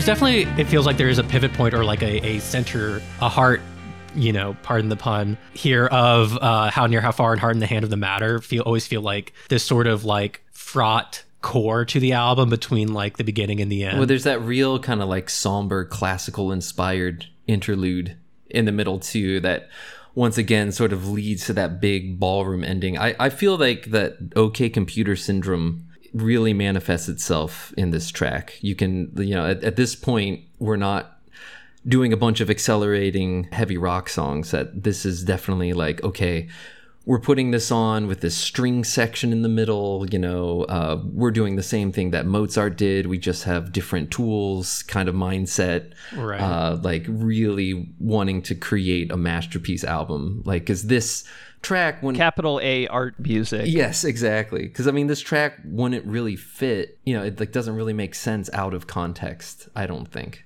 No, I think it is definitely better in the context of this album. I'd say that about pretty much every song, but maybe Relative Ways is about the same. But speaking of capital A art music, on the annotated lyrics side, it says, this is another Conrad Keeley song. He says, after reading the book entitled Maxfield Parrish and Sue Lewin, The Make-Believe World, Conrad became fascinated with the relationship between Parrish, who is one of his favorite painters, had with his muse. So the lyrics are referencing a painter named Maxfield Parrish, who I've never heard of, and the relationship of him with his muse, apparently. So I love these annotations because they go in on all these like cultural references that the lyrics just don't really do. Well, okay, so oil painted eyes, I can see on canvases of time painted. But a eyes. lot of times, you know, a lot of times as an artist, you may be influenced by something or get an idea from something, and it might not manifest literally. You know what I mean? It's just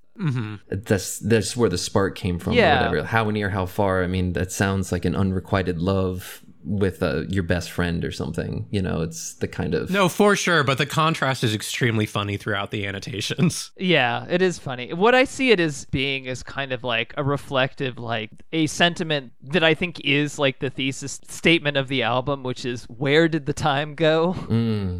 Okay. Because the sentiment of it was there, I saw you, and source tags and codes both have that element of it. I don't know. It's like this looking back on time and being like, what the hell happened? You know, what the hell is all of this kind of feeling?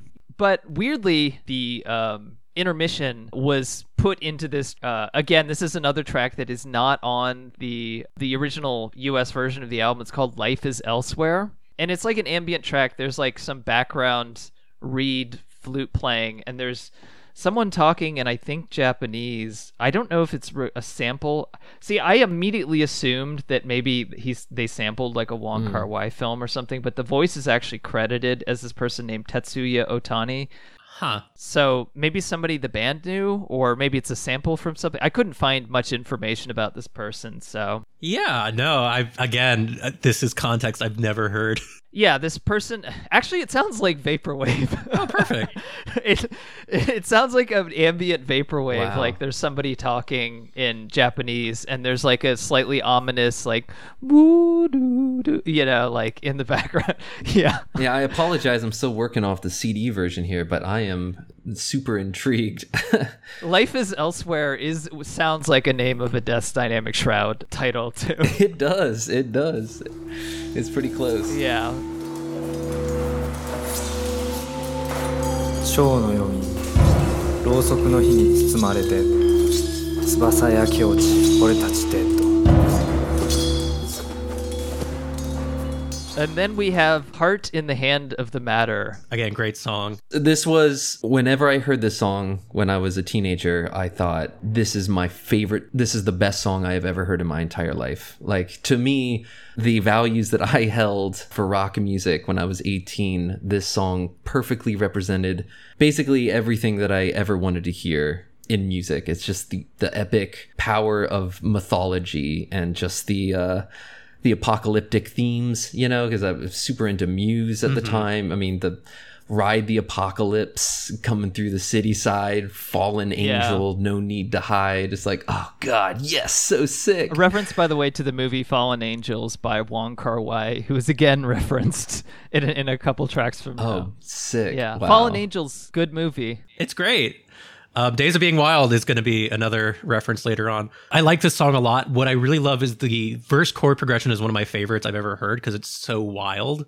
It's like an 8-chord cycle where it seems like it's constantly shifting the axis of where it wants the melody to go without feeling like terribly unnatural or like obtuse, which I think is a very difficult trick to pull off. And to contrast that with what is a very like epic, simple chorus, I don't know. The construction of the song is really what draws me to it. And Normally you don't like songs constructed like that, Max, so that's interesting. I know, isn't that weird? But I think it's like the fact that the chorus is as simple as it is helps. Yeah, the chorus, he sounds like Isaac Brock in the chorus in this song. He does, yeah. He does, yeah. It sounds like Modest Mouse. But see, something that Modest Mouse would never do is have that epic piano octave doubling, just smashing a grand piano over all of it, you know? And that's what... This is true. Yeah. That's what the world needed in 2002. As far as I'm concerned, we needed someone to just go boom. And that's what the world needs today, frankly. Well, that's what Dynamic Shroud's here for, you know?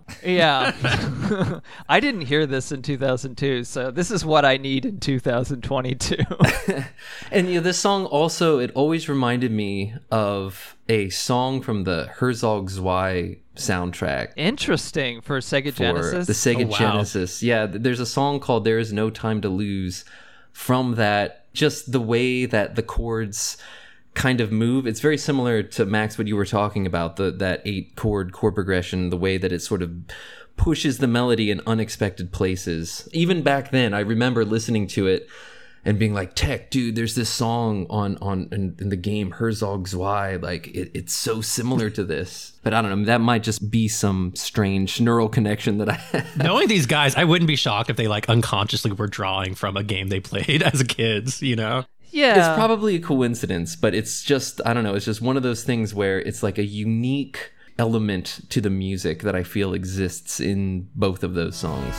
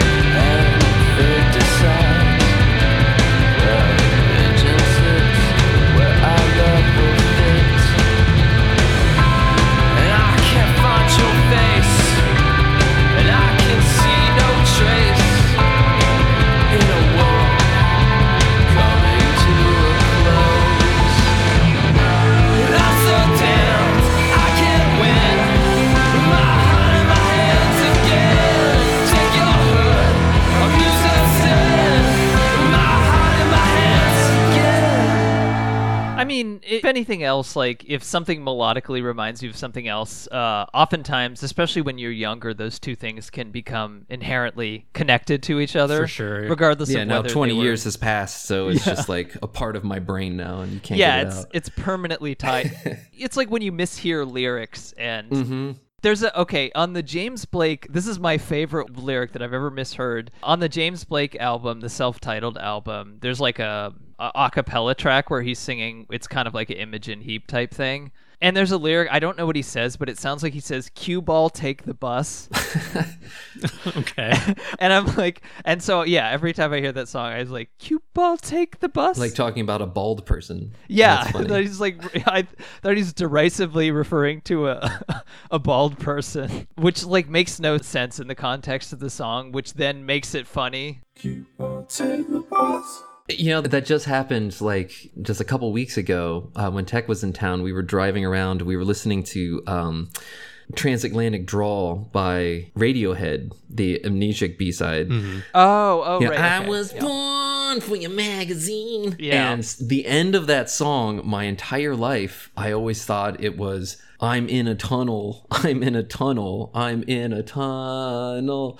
And I'm like singing it, and Tech's like, what are you saying? I'm like, isn't that what he says? Like, I'm in a tunnel. He's like, no, it's at the end of the tunnel, like the light at the end of the. I was like, oh, that makes way more sense. But honestly, I think that mine sounds a little more paranoid and scarier. You got to keep it. The way that Tom York sings, he's also like just slurs things together. Yeah, For sure. Like his stuff is famously like misheard. Yeah.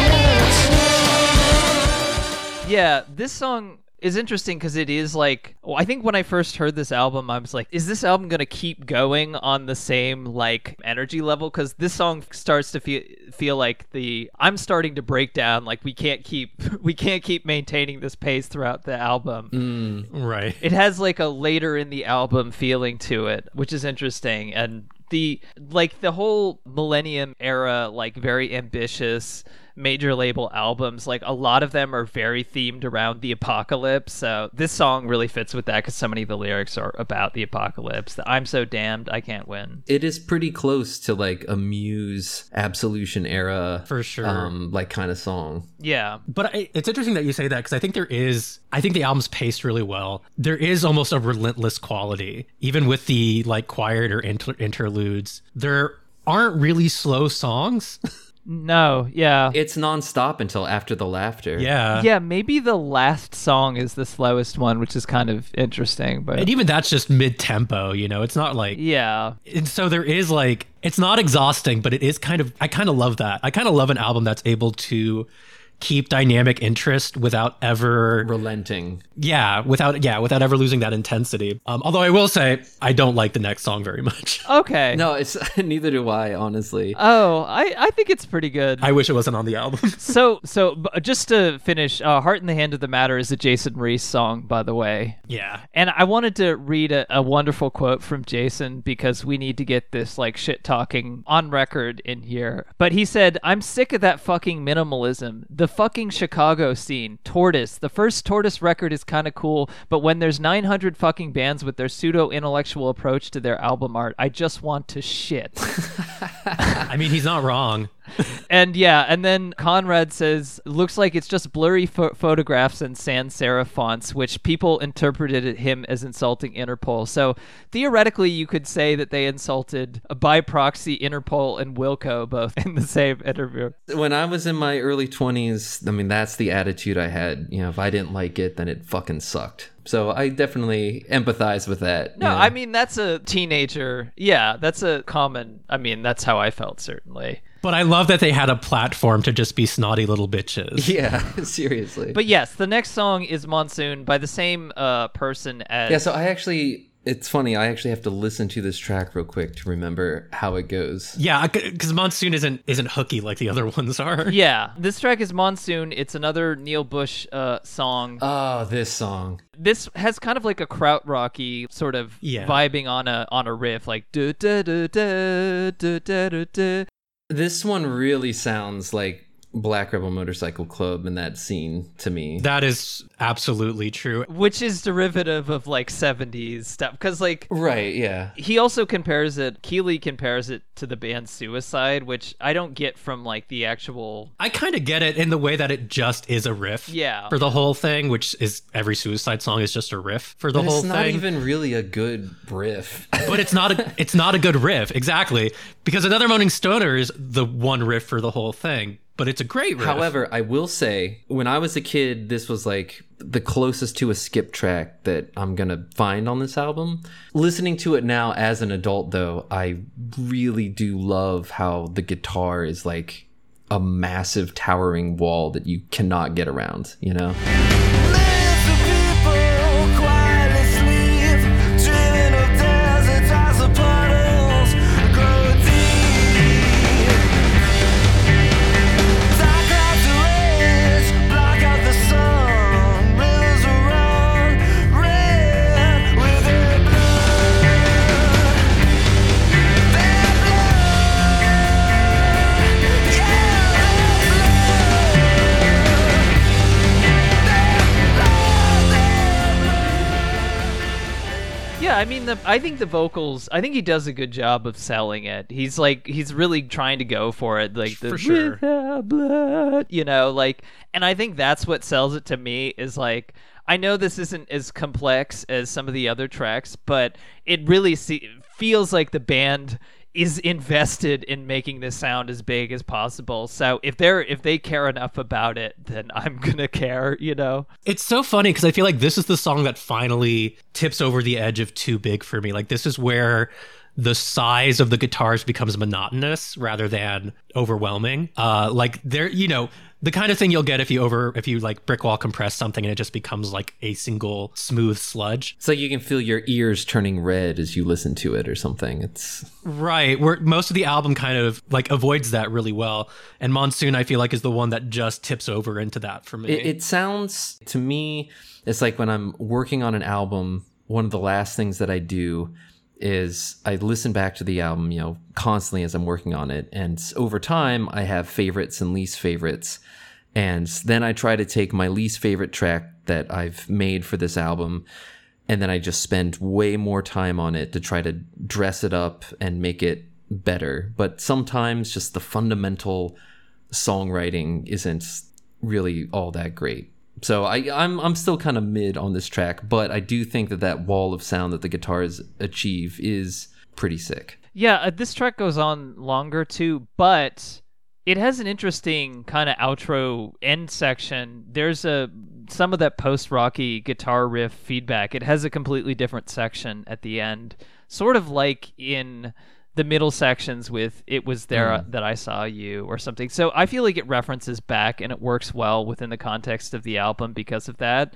But yeah, it really sounds like it really has like a genuine sort of like post-rocky section there at the end, which I really like, before like kind of crescendoing back into the song, and they're really trying to hit you with like the strings and stuff, which is maybe a little overbearing in some ways, but I feel like it's trying to hit like a narrative point with this album. So if you skip this track, you'll miss that whole part of the That's track. definitely true. And as a pure riff rock track, sure. For me, its only detraction is that every other song on this album has at least some harmonic idea or interesting chord change or something that hooks into my own sort of personal taste or desire when I listen to music. And this song just comes off more like a Led Zeppelin track from Physical Graffiti or something. I don't know. Yeah, I'm coming from the same place. But there. just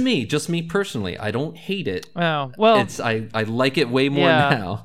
I mean, it's not my favorite track, but I like it. It's the closest to filler I feel that I hear on the album. Oh, it ends with a bunch of guitar feedback, by the way. Speaking of my least favorite track is the next one, Days of Being Wild. Really? Man, Days of Being Wild has two of my favorite vocal hooks on the album. Like the round my throat came so close. Gets stuck in my head all the time. And then the outro, the come down, dawn. The outro is so good. Like, it hits so hard. Yeah, I like the outro. I like the gutter punk kind of energy on Days of Being Wild. Like it makes me wish I could have seen it live. It's like hearing Days of Being Wild is like, all right, this is probably a song where they start smashing their shit. Right. It has that sort of youthful cry in it. I also just love the way that instrumental riff, like dun dun dun dun dun dun, like that stuttering riff, like sets you up for something that the outro then pays off in a way that I think is just like a really lovely song construction. True. I don't like the da da da da da, da just because I don't like those kind of rhythms. I don't know if you would describe it as herky jerky. You don't like the herky jerky dancers? But even the drum blasts throughout the song, they're all like kind of syncopated and cool, like, it's almost like they actually had a rhythmic motive and then followed through. Yeah. Even though it's like this kind of gutter punk song, there's like a really true like music theory grounded logic to the way that they actually wrote it, I feel. Interesting. Well, and to the way it builds on itself, because like it starts like a pretty normal punk song. You even got the gang vox in the background, but there is that riff that's insistent and then teases and then builds into this like very epic finale.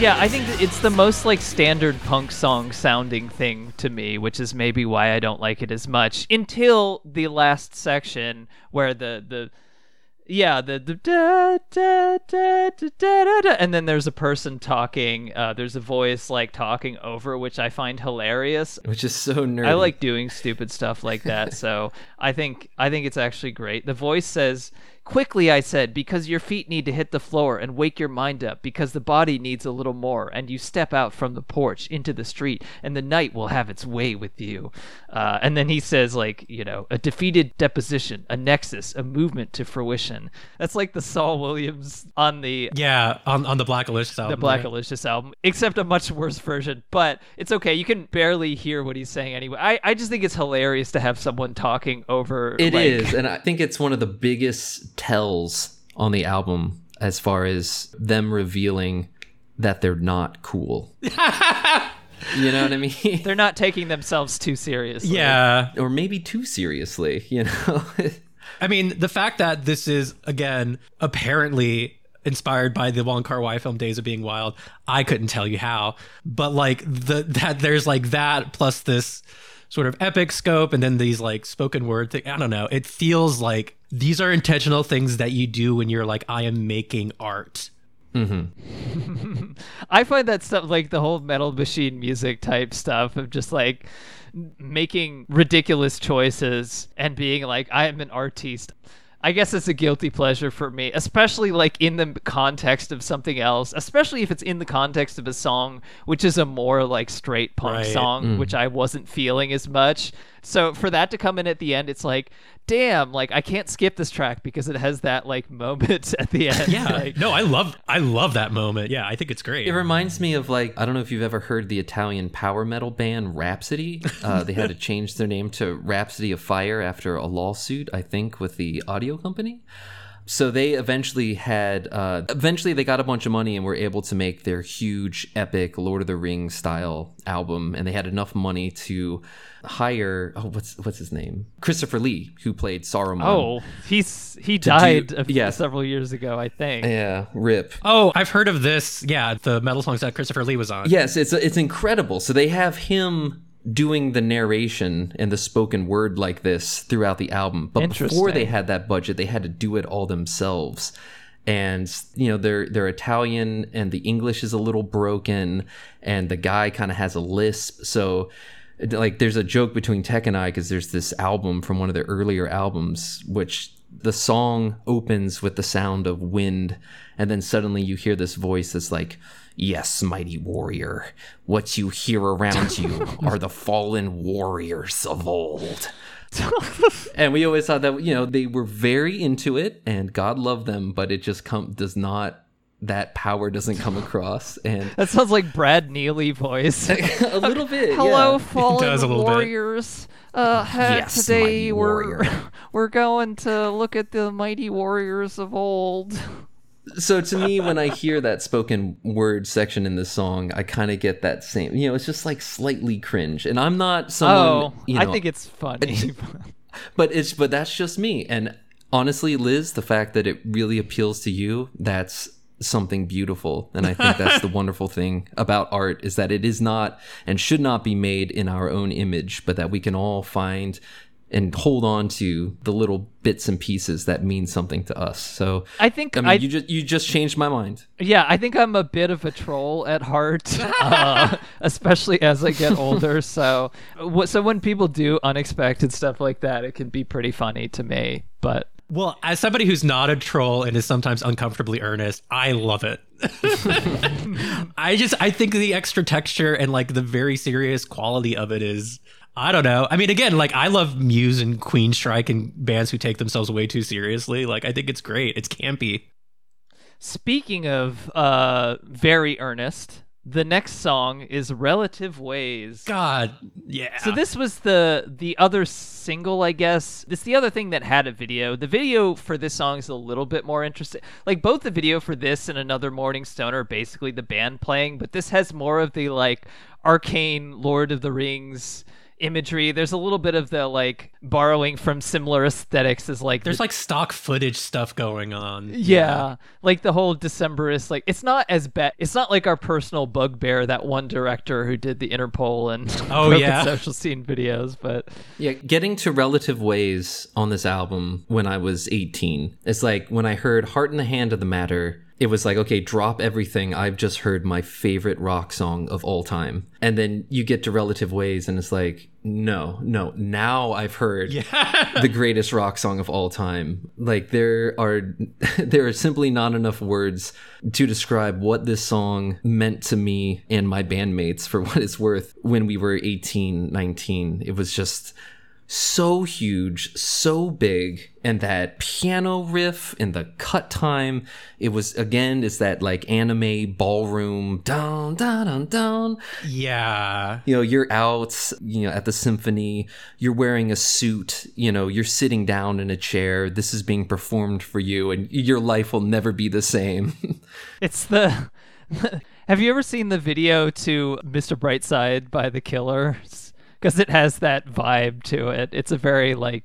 It's definitely a song that's like, it's full melodrama, right? Like, so one of the, you know, the way like a band like M83 is all about big teen feelings, you know, this song feels like exactly the perfect kind of big teen feeling song. It goes so earnestly epic while still being at its core like a beautiful jingle pop song. I think this is this is the most pop song of any of the songs. At least on this album, album. like the title track on Worlds Apart is definitely like taking from this and going into a more pop direction. But yeah, it's beautiful. It's so good that it comes when it does on the album, because at this point, it feels like, all right, this band, they're so confident in what they're trying to achieve here. And with Relative Ways, you know, whatever missteps there were along the way, like they have just completely fucking nailed it. You know, this is like Pink Floyd, but super hard, you know, and I feel that like that the whole build up to that final end cut time statement of that piano riff. I mean, it's like the greatest build up and end riff payoff that I had heard since like Optimistic. You know, it's like that whole song builds up to that incredible end. I feel like this song is a very sort of similar thing, but it's like, how can this payoff be so fucking good? And the way that it goes into After the Laughter, it's just like the most exquisite, not to spoil, but just like the most exquisite rock music world building. I mean, I know I'm being real hyperbolic here, but this song really means a lot to me.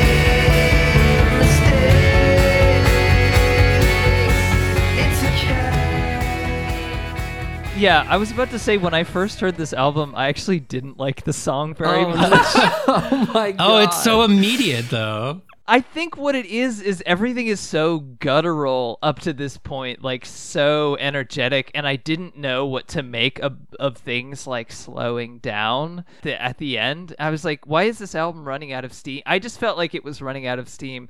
I get why it's at the point of the album that it is, but I almost wish this was earlier in the album, because I think I might have just reacted to it because it's before like a lot of like heavy perpetual motion-y songs, and this is more like mid-tempo pop song. But yeah, I really love it though. It feels like the clouds breaking, you know? So after like listening to it on its own, I actually liked this song more. So I eventually got into it, but when I first heard the album, I was a little But it's like when you hit the No Surprises, Lucky, The Tourist. Yeah, but it's different. Like OK Computer is a very eclectic album. This is like has a perpetual motion feeling to like every song up until around. But you don't feel the perpetual motion and that dum dum dum dum dum. No, I do, but it is a little bit more like, you know, when you've been at volume level 11, being at volume level 10 doesn't seem as big, I can get that. To me, I feel like that's what makes it work for me, is that it's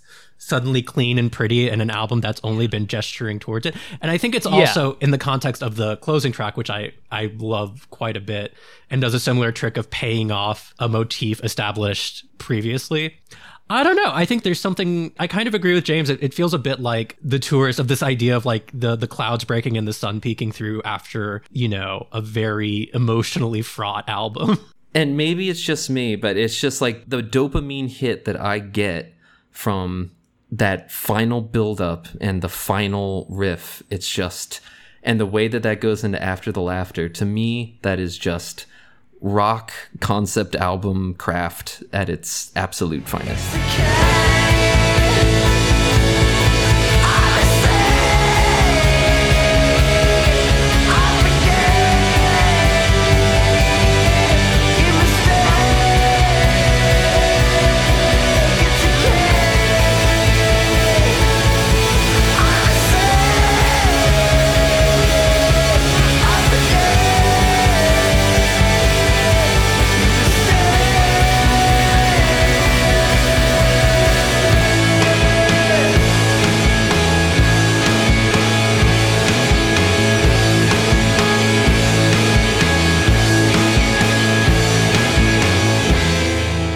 So, I mean, like I said, I enjoyed this song more the more that I heard it. So I like this song now. I think it just initially. But apparently, by the way, this song was written as like a pep talk to the band because they were in the middle. Which is very cute. Yeah, they were in the middle of recording the album, and apparently things were getting kind of tense.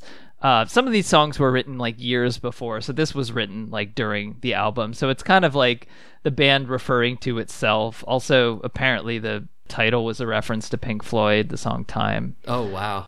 Yeah, that was one of the notes that I made was Pink Floyd, but hard as fuck. Yeah. And then a hyphen, main thesis of Trail of Dead, question mark. I mean, they mentioned Pink Floyd several times in like their interviews, so I don't think that's a stretch at all. No. But yeah, no, I see what, like, I think it was their intention to make this song be like a break in the clouds. And like, once I kind of got that this was constructed that way intentionally, it started to make more sense to me. So I do like the song. And it ends on that minor chord, like it's so raw, like, Yeah, and then it goes immediately into After the Laughter, which is kind of a, you know, another like, this actually calls back to Invocation, which is, you know, not on a lot of the track list, but it has kind of a guitar feedback.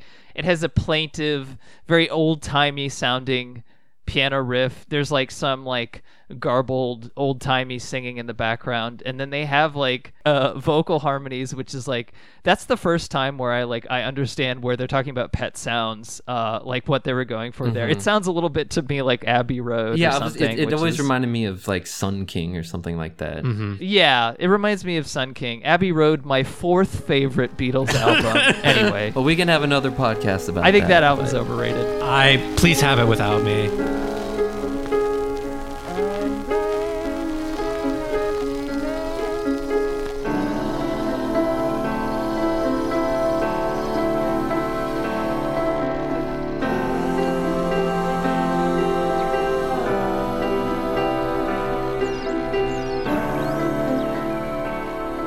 When I was like re-listening to this album, rediscovering it, it's like by the time you get to After the Laughter, it's like that was probably the moment when it's like Pitchfork, you know, it's like, okay, this is a 10 out of 10, you know, no matter what this last track is, like we're there. This is a perfect album. At least, I mean, it's like when those strings come in, you know it is, you know? Yeah. Speaking of the last track, I do think the After the Laughter does call back to Invocation. I'm not actually sure. The title track calls back to After the Laughter, right? It's that riff. Yeah. Yeah. Oh, right. You're right. Okay. So the last song is Source Tags and Codes, which is named after the album, and it's the most like what's not like low key. It's the like, slowest. It's wrapping things up, I guess you could say. It has that feeling. It definitely feels like the closing song. But I love this song. It's one of those. So every so often I'll find a song where I get really hyper fixate on just a part of it that is not representative of the whole. And the opening riff of this song that gets repeated a couple times briefly. Da, da, da, da, da. That, Yeah, with the one to the minor third progression is one of my favorite things on the album. Like, somehow musically that scratches such an incredible itch for me, and I've always been kind of bummed that the rest of the song doesn't do anything with it, but that riff feels like correct for this moment of the album. Well, it's actually, I mean, this song is pretty compositionally competent too. I mean, the way that it all kind of like, the chords all kind of trickle down, you know, the na, da, da, da. But it still is able to come down to almost nothing and then just rip open and explode again. And it's like, you thought Relative Ways, that was the climax of the album. But then suddenly the last track, which, you know, starts as this contemplative kind of rolling, tumbling along, it just stops and then shreds open again. And you have like one last spiritual revelation, you know, a huge emotional breakthrough right at the end. That crescendo on the After the Laughter riff, the da da da da da, like when they finally hit that again, is such like an emotional high point for me. It's insane. I have goosebumps just thinking about it. Yeah, it's something that could be viewed as like corny or a little bit too much in another context. That's why but it doesn't works. work on this album. Yeah, You know, melodrama, you have to go for it, or you'll never hit moments like this, you know? yeah, exactly.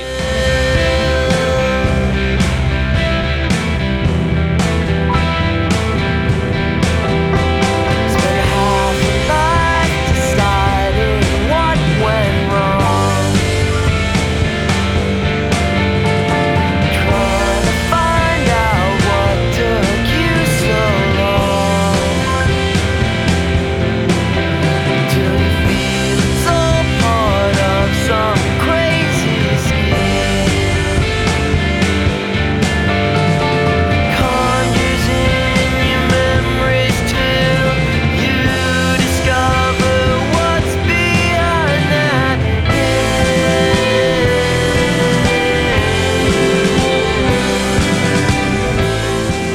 So what I was gonna say, like, I think the verses have an interesting progression, but my favorite part is like he says, "Where those who dare to tread the wheel one day find out what's behind the hill," and it gets this, "One day find out what's behind the hill." Yeah, And, the weird tumbling thing. yeah, and then it goes, "Ba da Dun, Yeah. dun, da," dun, you know, dun, like- dun, dun. It's more of that anime ballroom shit. Dun, dun, dun, dun, dun, dun, dun, dun. Yeah, and there's a little bit of sprinkling of piano in there. So, and like the last lines being, "To the one that I received, each painted sign along the road will melt away in source tags and code." Now, if you like think about that in terms of like, you know, like the fact that they're working office jobs, and it goes, I guess, back to the OK Computer theme of feeling more and more dissociated and what's the word, like isolated and disconnected, and everything sort of becoming a product of technology. I think it's an interesting, it's not like very highly referenced in this album, but the fact that it like brings it up right at the end, it's kind of makes you think about like, oh, okay, was this an overarching theme of the album? Like, it makes you want to go back and kind of listen to this, like, this is kind of like, you know, tying a bow on it, wrapping it up or something. I always got a sense that it was almost like becoming at peace with your own flaws in a way that you can only get after you've gone through the shit, you know? It feels like the end of a journey, like in a very like cinematic way, to bring that word up again, which I think adds to the feel of this album, right? That it ends in something that is this like, we are in the end credits, you know? Mm-hmm. Yeah, but it's pretty sad, though, because he says, "I don't know what in this world is trying to save me, but I can feel its hand and it's guiding me and sign." And this is like a lyric that, you know, you can actually really hear when he's singing. It's, "From the lives I've tried to lead to the one that I've received, each painted sign along the road will melt away in source tags and code." So there's this feeling of like it's all for naught, like, you know, or I think there's a like, the way that I say that is like it doesn't properly convey it, but there is a little bit of darkness there, of just a realizing of futility in some way, or expression of futility. It's a beautiful, poignant statement, because that's exactly what life and the human condition is. You know, it's like you think you're going to walk a certain path when you're young, and you do your best to try to walk that path, but there's so many external forces that sort of your life happens, you know, between what you thought it was going to be and then what you have to do to survive, basically. But everyone goes through that, you know, that's the sort of the shared experience. And so it might be isolating, but at the same time, it's shared with almost everyone on Earth, you know? Yeah, it's very emotionally resonant. I think that's what wraps it up nicely. And of course, at the end, we have the like secret Ghost track part of the ghost track with the string section. And if you have the UK version, there is actually a bonus track called Blood Rights, which is also on the EP that was released before. And it starts off with just like some ambient noise, and it's just like a heavy kind of punk song. I mean, it's an interesting addendum to the album. I think it actually, the ambience part at the end of Source Tags and Codes, like the secret track and the ambience at the beginning of this, kind of fade into each other nicely, but it's not essential. Like, it's just like one last burst of energy. Actually, the drums on it remind me of the drums on the Pearl Jam song Animal. the boom, ba-dang, boom, boom, ba-dang, you know, like it has a similar like drum. So are we going to do a Pearl Jam anyway. episode? Because that would be sweet. I mean, if you would do it, I would absolutely. I would absolutely Let's do do it. it. Although, like, yeah, it'd probably have to be one of their 90s albums, because I'm not as familiar with. I guess I heard the Avocado album when it came out, but like I'm mostly familiar with like their 90s stuff. But No, I'm down. I love Pearl Jam. I was also just thinking, because like I'm listening to you too. It's wild that this like punk rock album is able to get us talking like this about like the great truths of life or whatever. I think that's where maybe the haze of giving this album a 10 comes from, right?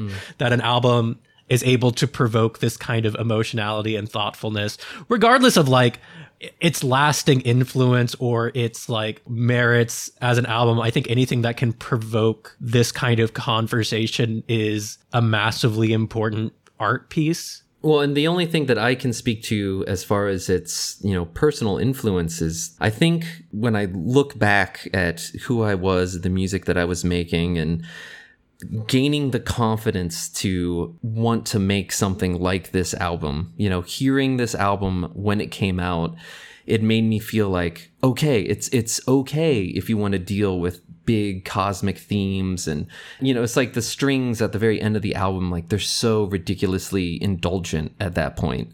But that's fine, because the whole album is. And it's like, well, why shouldn't I be self-indulgent as an artist? You know, as long as it's not, you know, pretentious, like literally pretentious, like I'm trying to make something that sucks seem better by applying all this useless meaning to it. I mean, there is a visceral quality that is like, it's a very entertaining album to listen to, but it's still super nerdy, and it's still super grandiose in a time when bands like The Strokes were making it uncool to make really big, grandiose statements. And I think that the pushback that Worlds Apart got was like, okay, so we let you get away with this once, but now this is too far. You know, this is too grandiose, too many wizards. yeah, now the era has changed, and we're trying to create this like cool aesthetic behind rock. Like rock has become trendy again. Indie rock has become like a trendy aesthetic, and what the trendy aesthetic it is not that, you know. Yeah, it's so funny because it's sort of the opposite happened with Spoon, like of our previous episode, to where they became sort of bellwethers of that scene. But I think one of the things that was, again, an interesting theme that comes up again and again in the podcast is like, when I was fairly young, like I did experience some of those like Kid A, Soft Bulletin, some of those albums that are very epic scaled. I think all the stuff that you described this album doing for you is like what the Flaming Lips did for me at that age, if that makes sense. Like Soft Bulletin and Yoshimi and even their earlier rock stuff has like very sincere parts to it. But I think, I completely forgot where I was going. I think that like Good album. Yeah, it's a good album, and like, I don't know, it doesn't quite sound like anything else to me, and I think that's what might actually save it in the end, because regardless of what historical impact it had, apparently it sold like 100,000 copies in the first 3 years. I mean, which is okay. Not Interscope good. Not Interscope good, and certainly not as good as like Yankee Hotel Foxtrot or Turn on the Bright Lights. But, I mean, the book isn't closed on any of these things, and I do think, like, I was quite surprised by the combination of elements. Even though there's so many things about this that sound like other things at the time, the combination of them is not something that I quite heard any other band do. And I think that's what makes it interesting to me, and it makes me not want to be cynical in the same way that we are cynical about a band like Spoon, or, you know, when we'll get to, like, you know, the Hold Steady or something like that, or the Decemberists, you know, when we'll get to those. Right. So yeah, it's just, you know, I really appreciate, I'm so glad that James suggested this album, because like revisiting it today, I'm definitely going to go on a streak of just listening to Trail of Dead for the next few weeks. But it felt like getting in touch with like a very pure, unselfconscious emotionality from like from that era of my life, from that era when you can just feel things without having to overthink them or thinking about like how it affects, like, I can't be emotional, I have to get up in the morning and go to work. Like, there's something very raw and honest about this album, and so like unselfconscious and unpretentious, that I obviously is the kind of thing that the indie music press would hate and like turn on, you know, immediately, but is still so effective. It still works. Like, it's not dated the same way that I feel like a lot of like Arcade Fire's albums have become. 100%, yeah. And those are also like epic, earnest albums, but they feel dishonest in a way that this album feels like honest to the point of almost incoherency. I don't know. It's been a really wonderful experience. Well, and not to make it all about myself, but no problem. You're our guest. No, you're our guest. Yeah. But when y'all listen to Dark Life, keep in mind that... Which Dark Life? Can you say what Dark Life is? Could you explain it? Yeah, so Dark Life is the new album from Death Dynamic Shroud, and we've been working on it for years and years, and I feel like it's labored on and has the same spirit of ambition as an album like this. And that's why, you know, Tech and I specifically were really drawn to music like this, because even when we were in, you know, the Sailing together, that was a big part of what we wanted to achieve, was like this huge, massive sound dealing with these, you know, cosmic existential themes. And, you know, very, very honestly, earnestly, with like not even a shred of irony, basically, just total sincerity. So Dark Life, which is a lot longer, is also, it's very similar though, because it also is kind of relentlessly pummeling. And I think that you could definitely, I mean, you won't hear a direct influence, obviously, but there's still like, we were very inspired just by the audacity that Trail of Dead had with this album and Worlds Apart specifically, to really not care about how they were perceived by others. And I think that it's, you know, maybe it's just an accident that such an amazing album came out of that sort of level of almost like an innocence, you know, to put in the spoken word and not think that people will think that that's like cringe or whatever. Just be like, no, that's what we want to do. Like, this is fucking sick.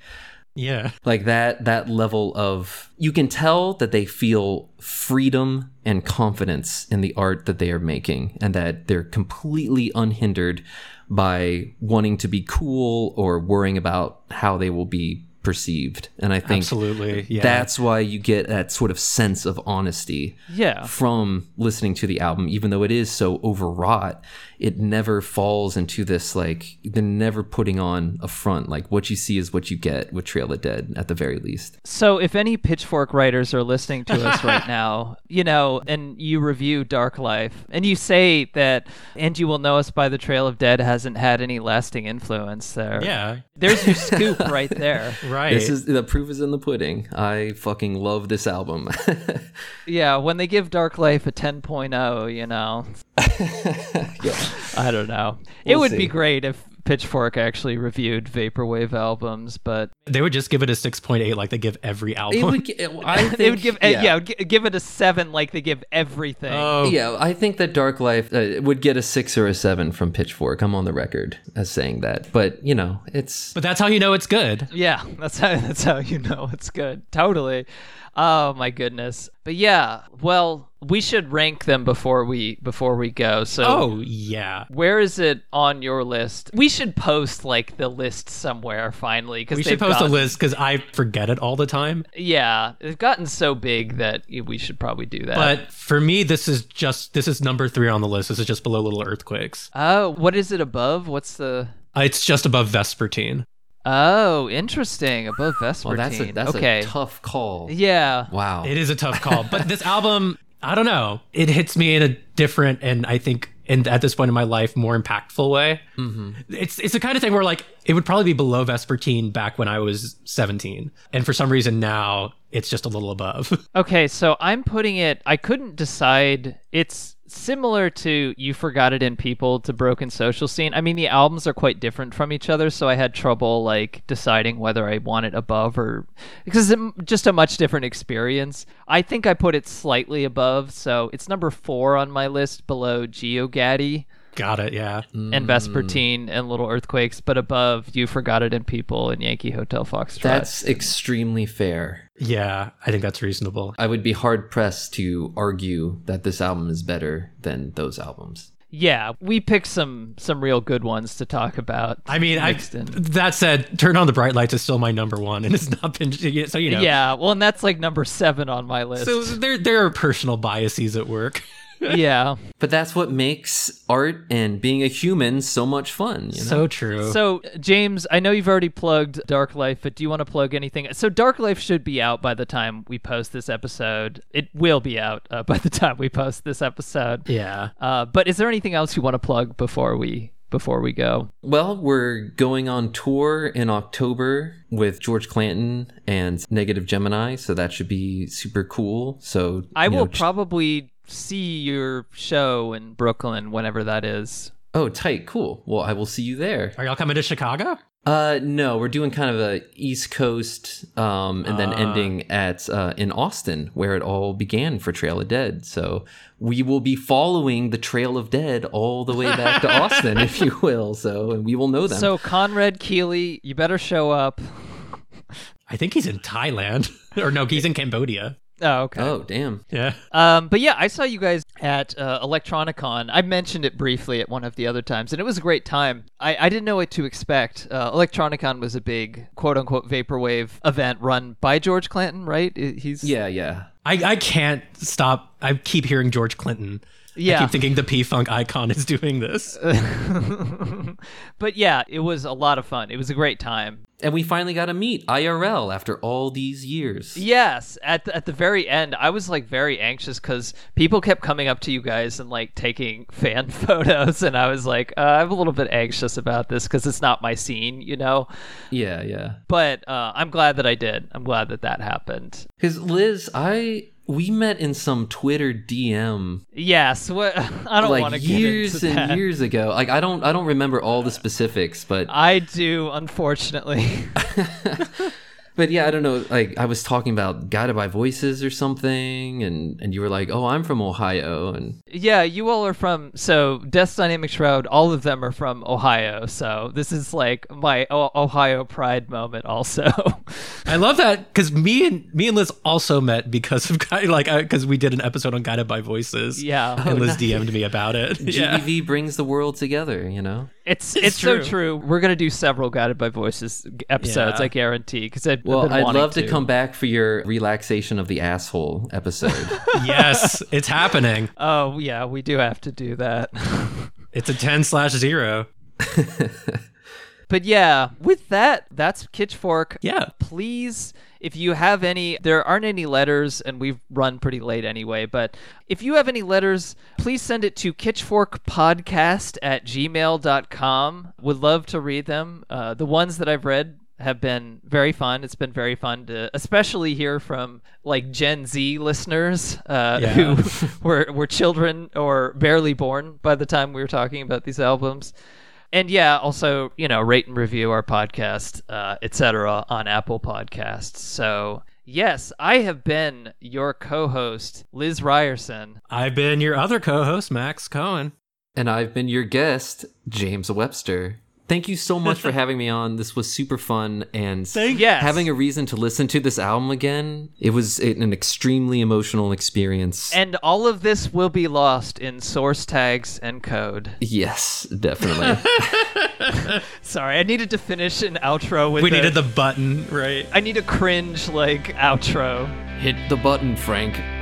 Thank you so much for coming on, James. This was a lot of fun. Oh, it was a pleasure. Thank you again. I don't know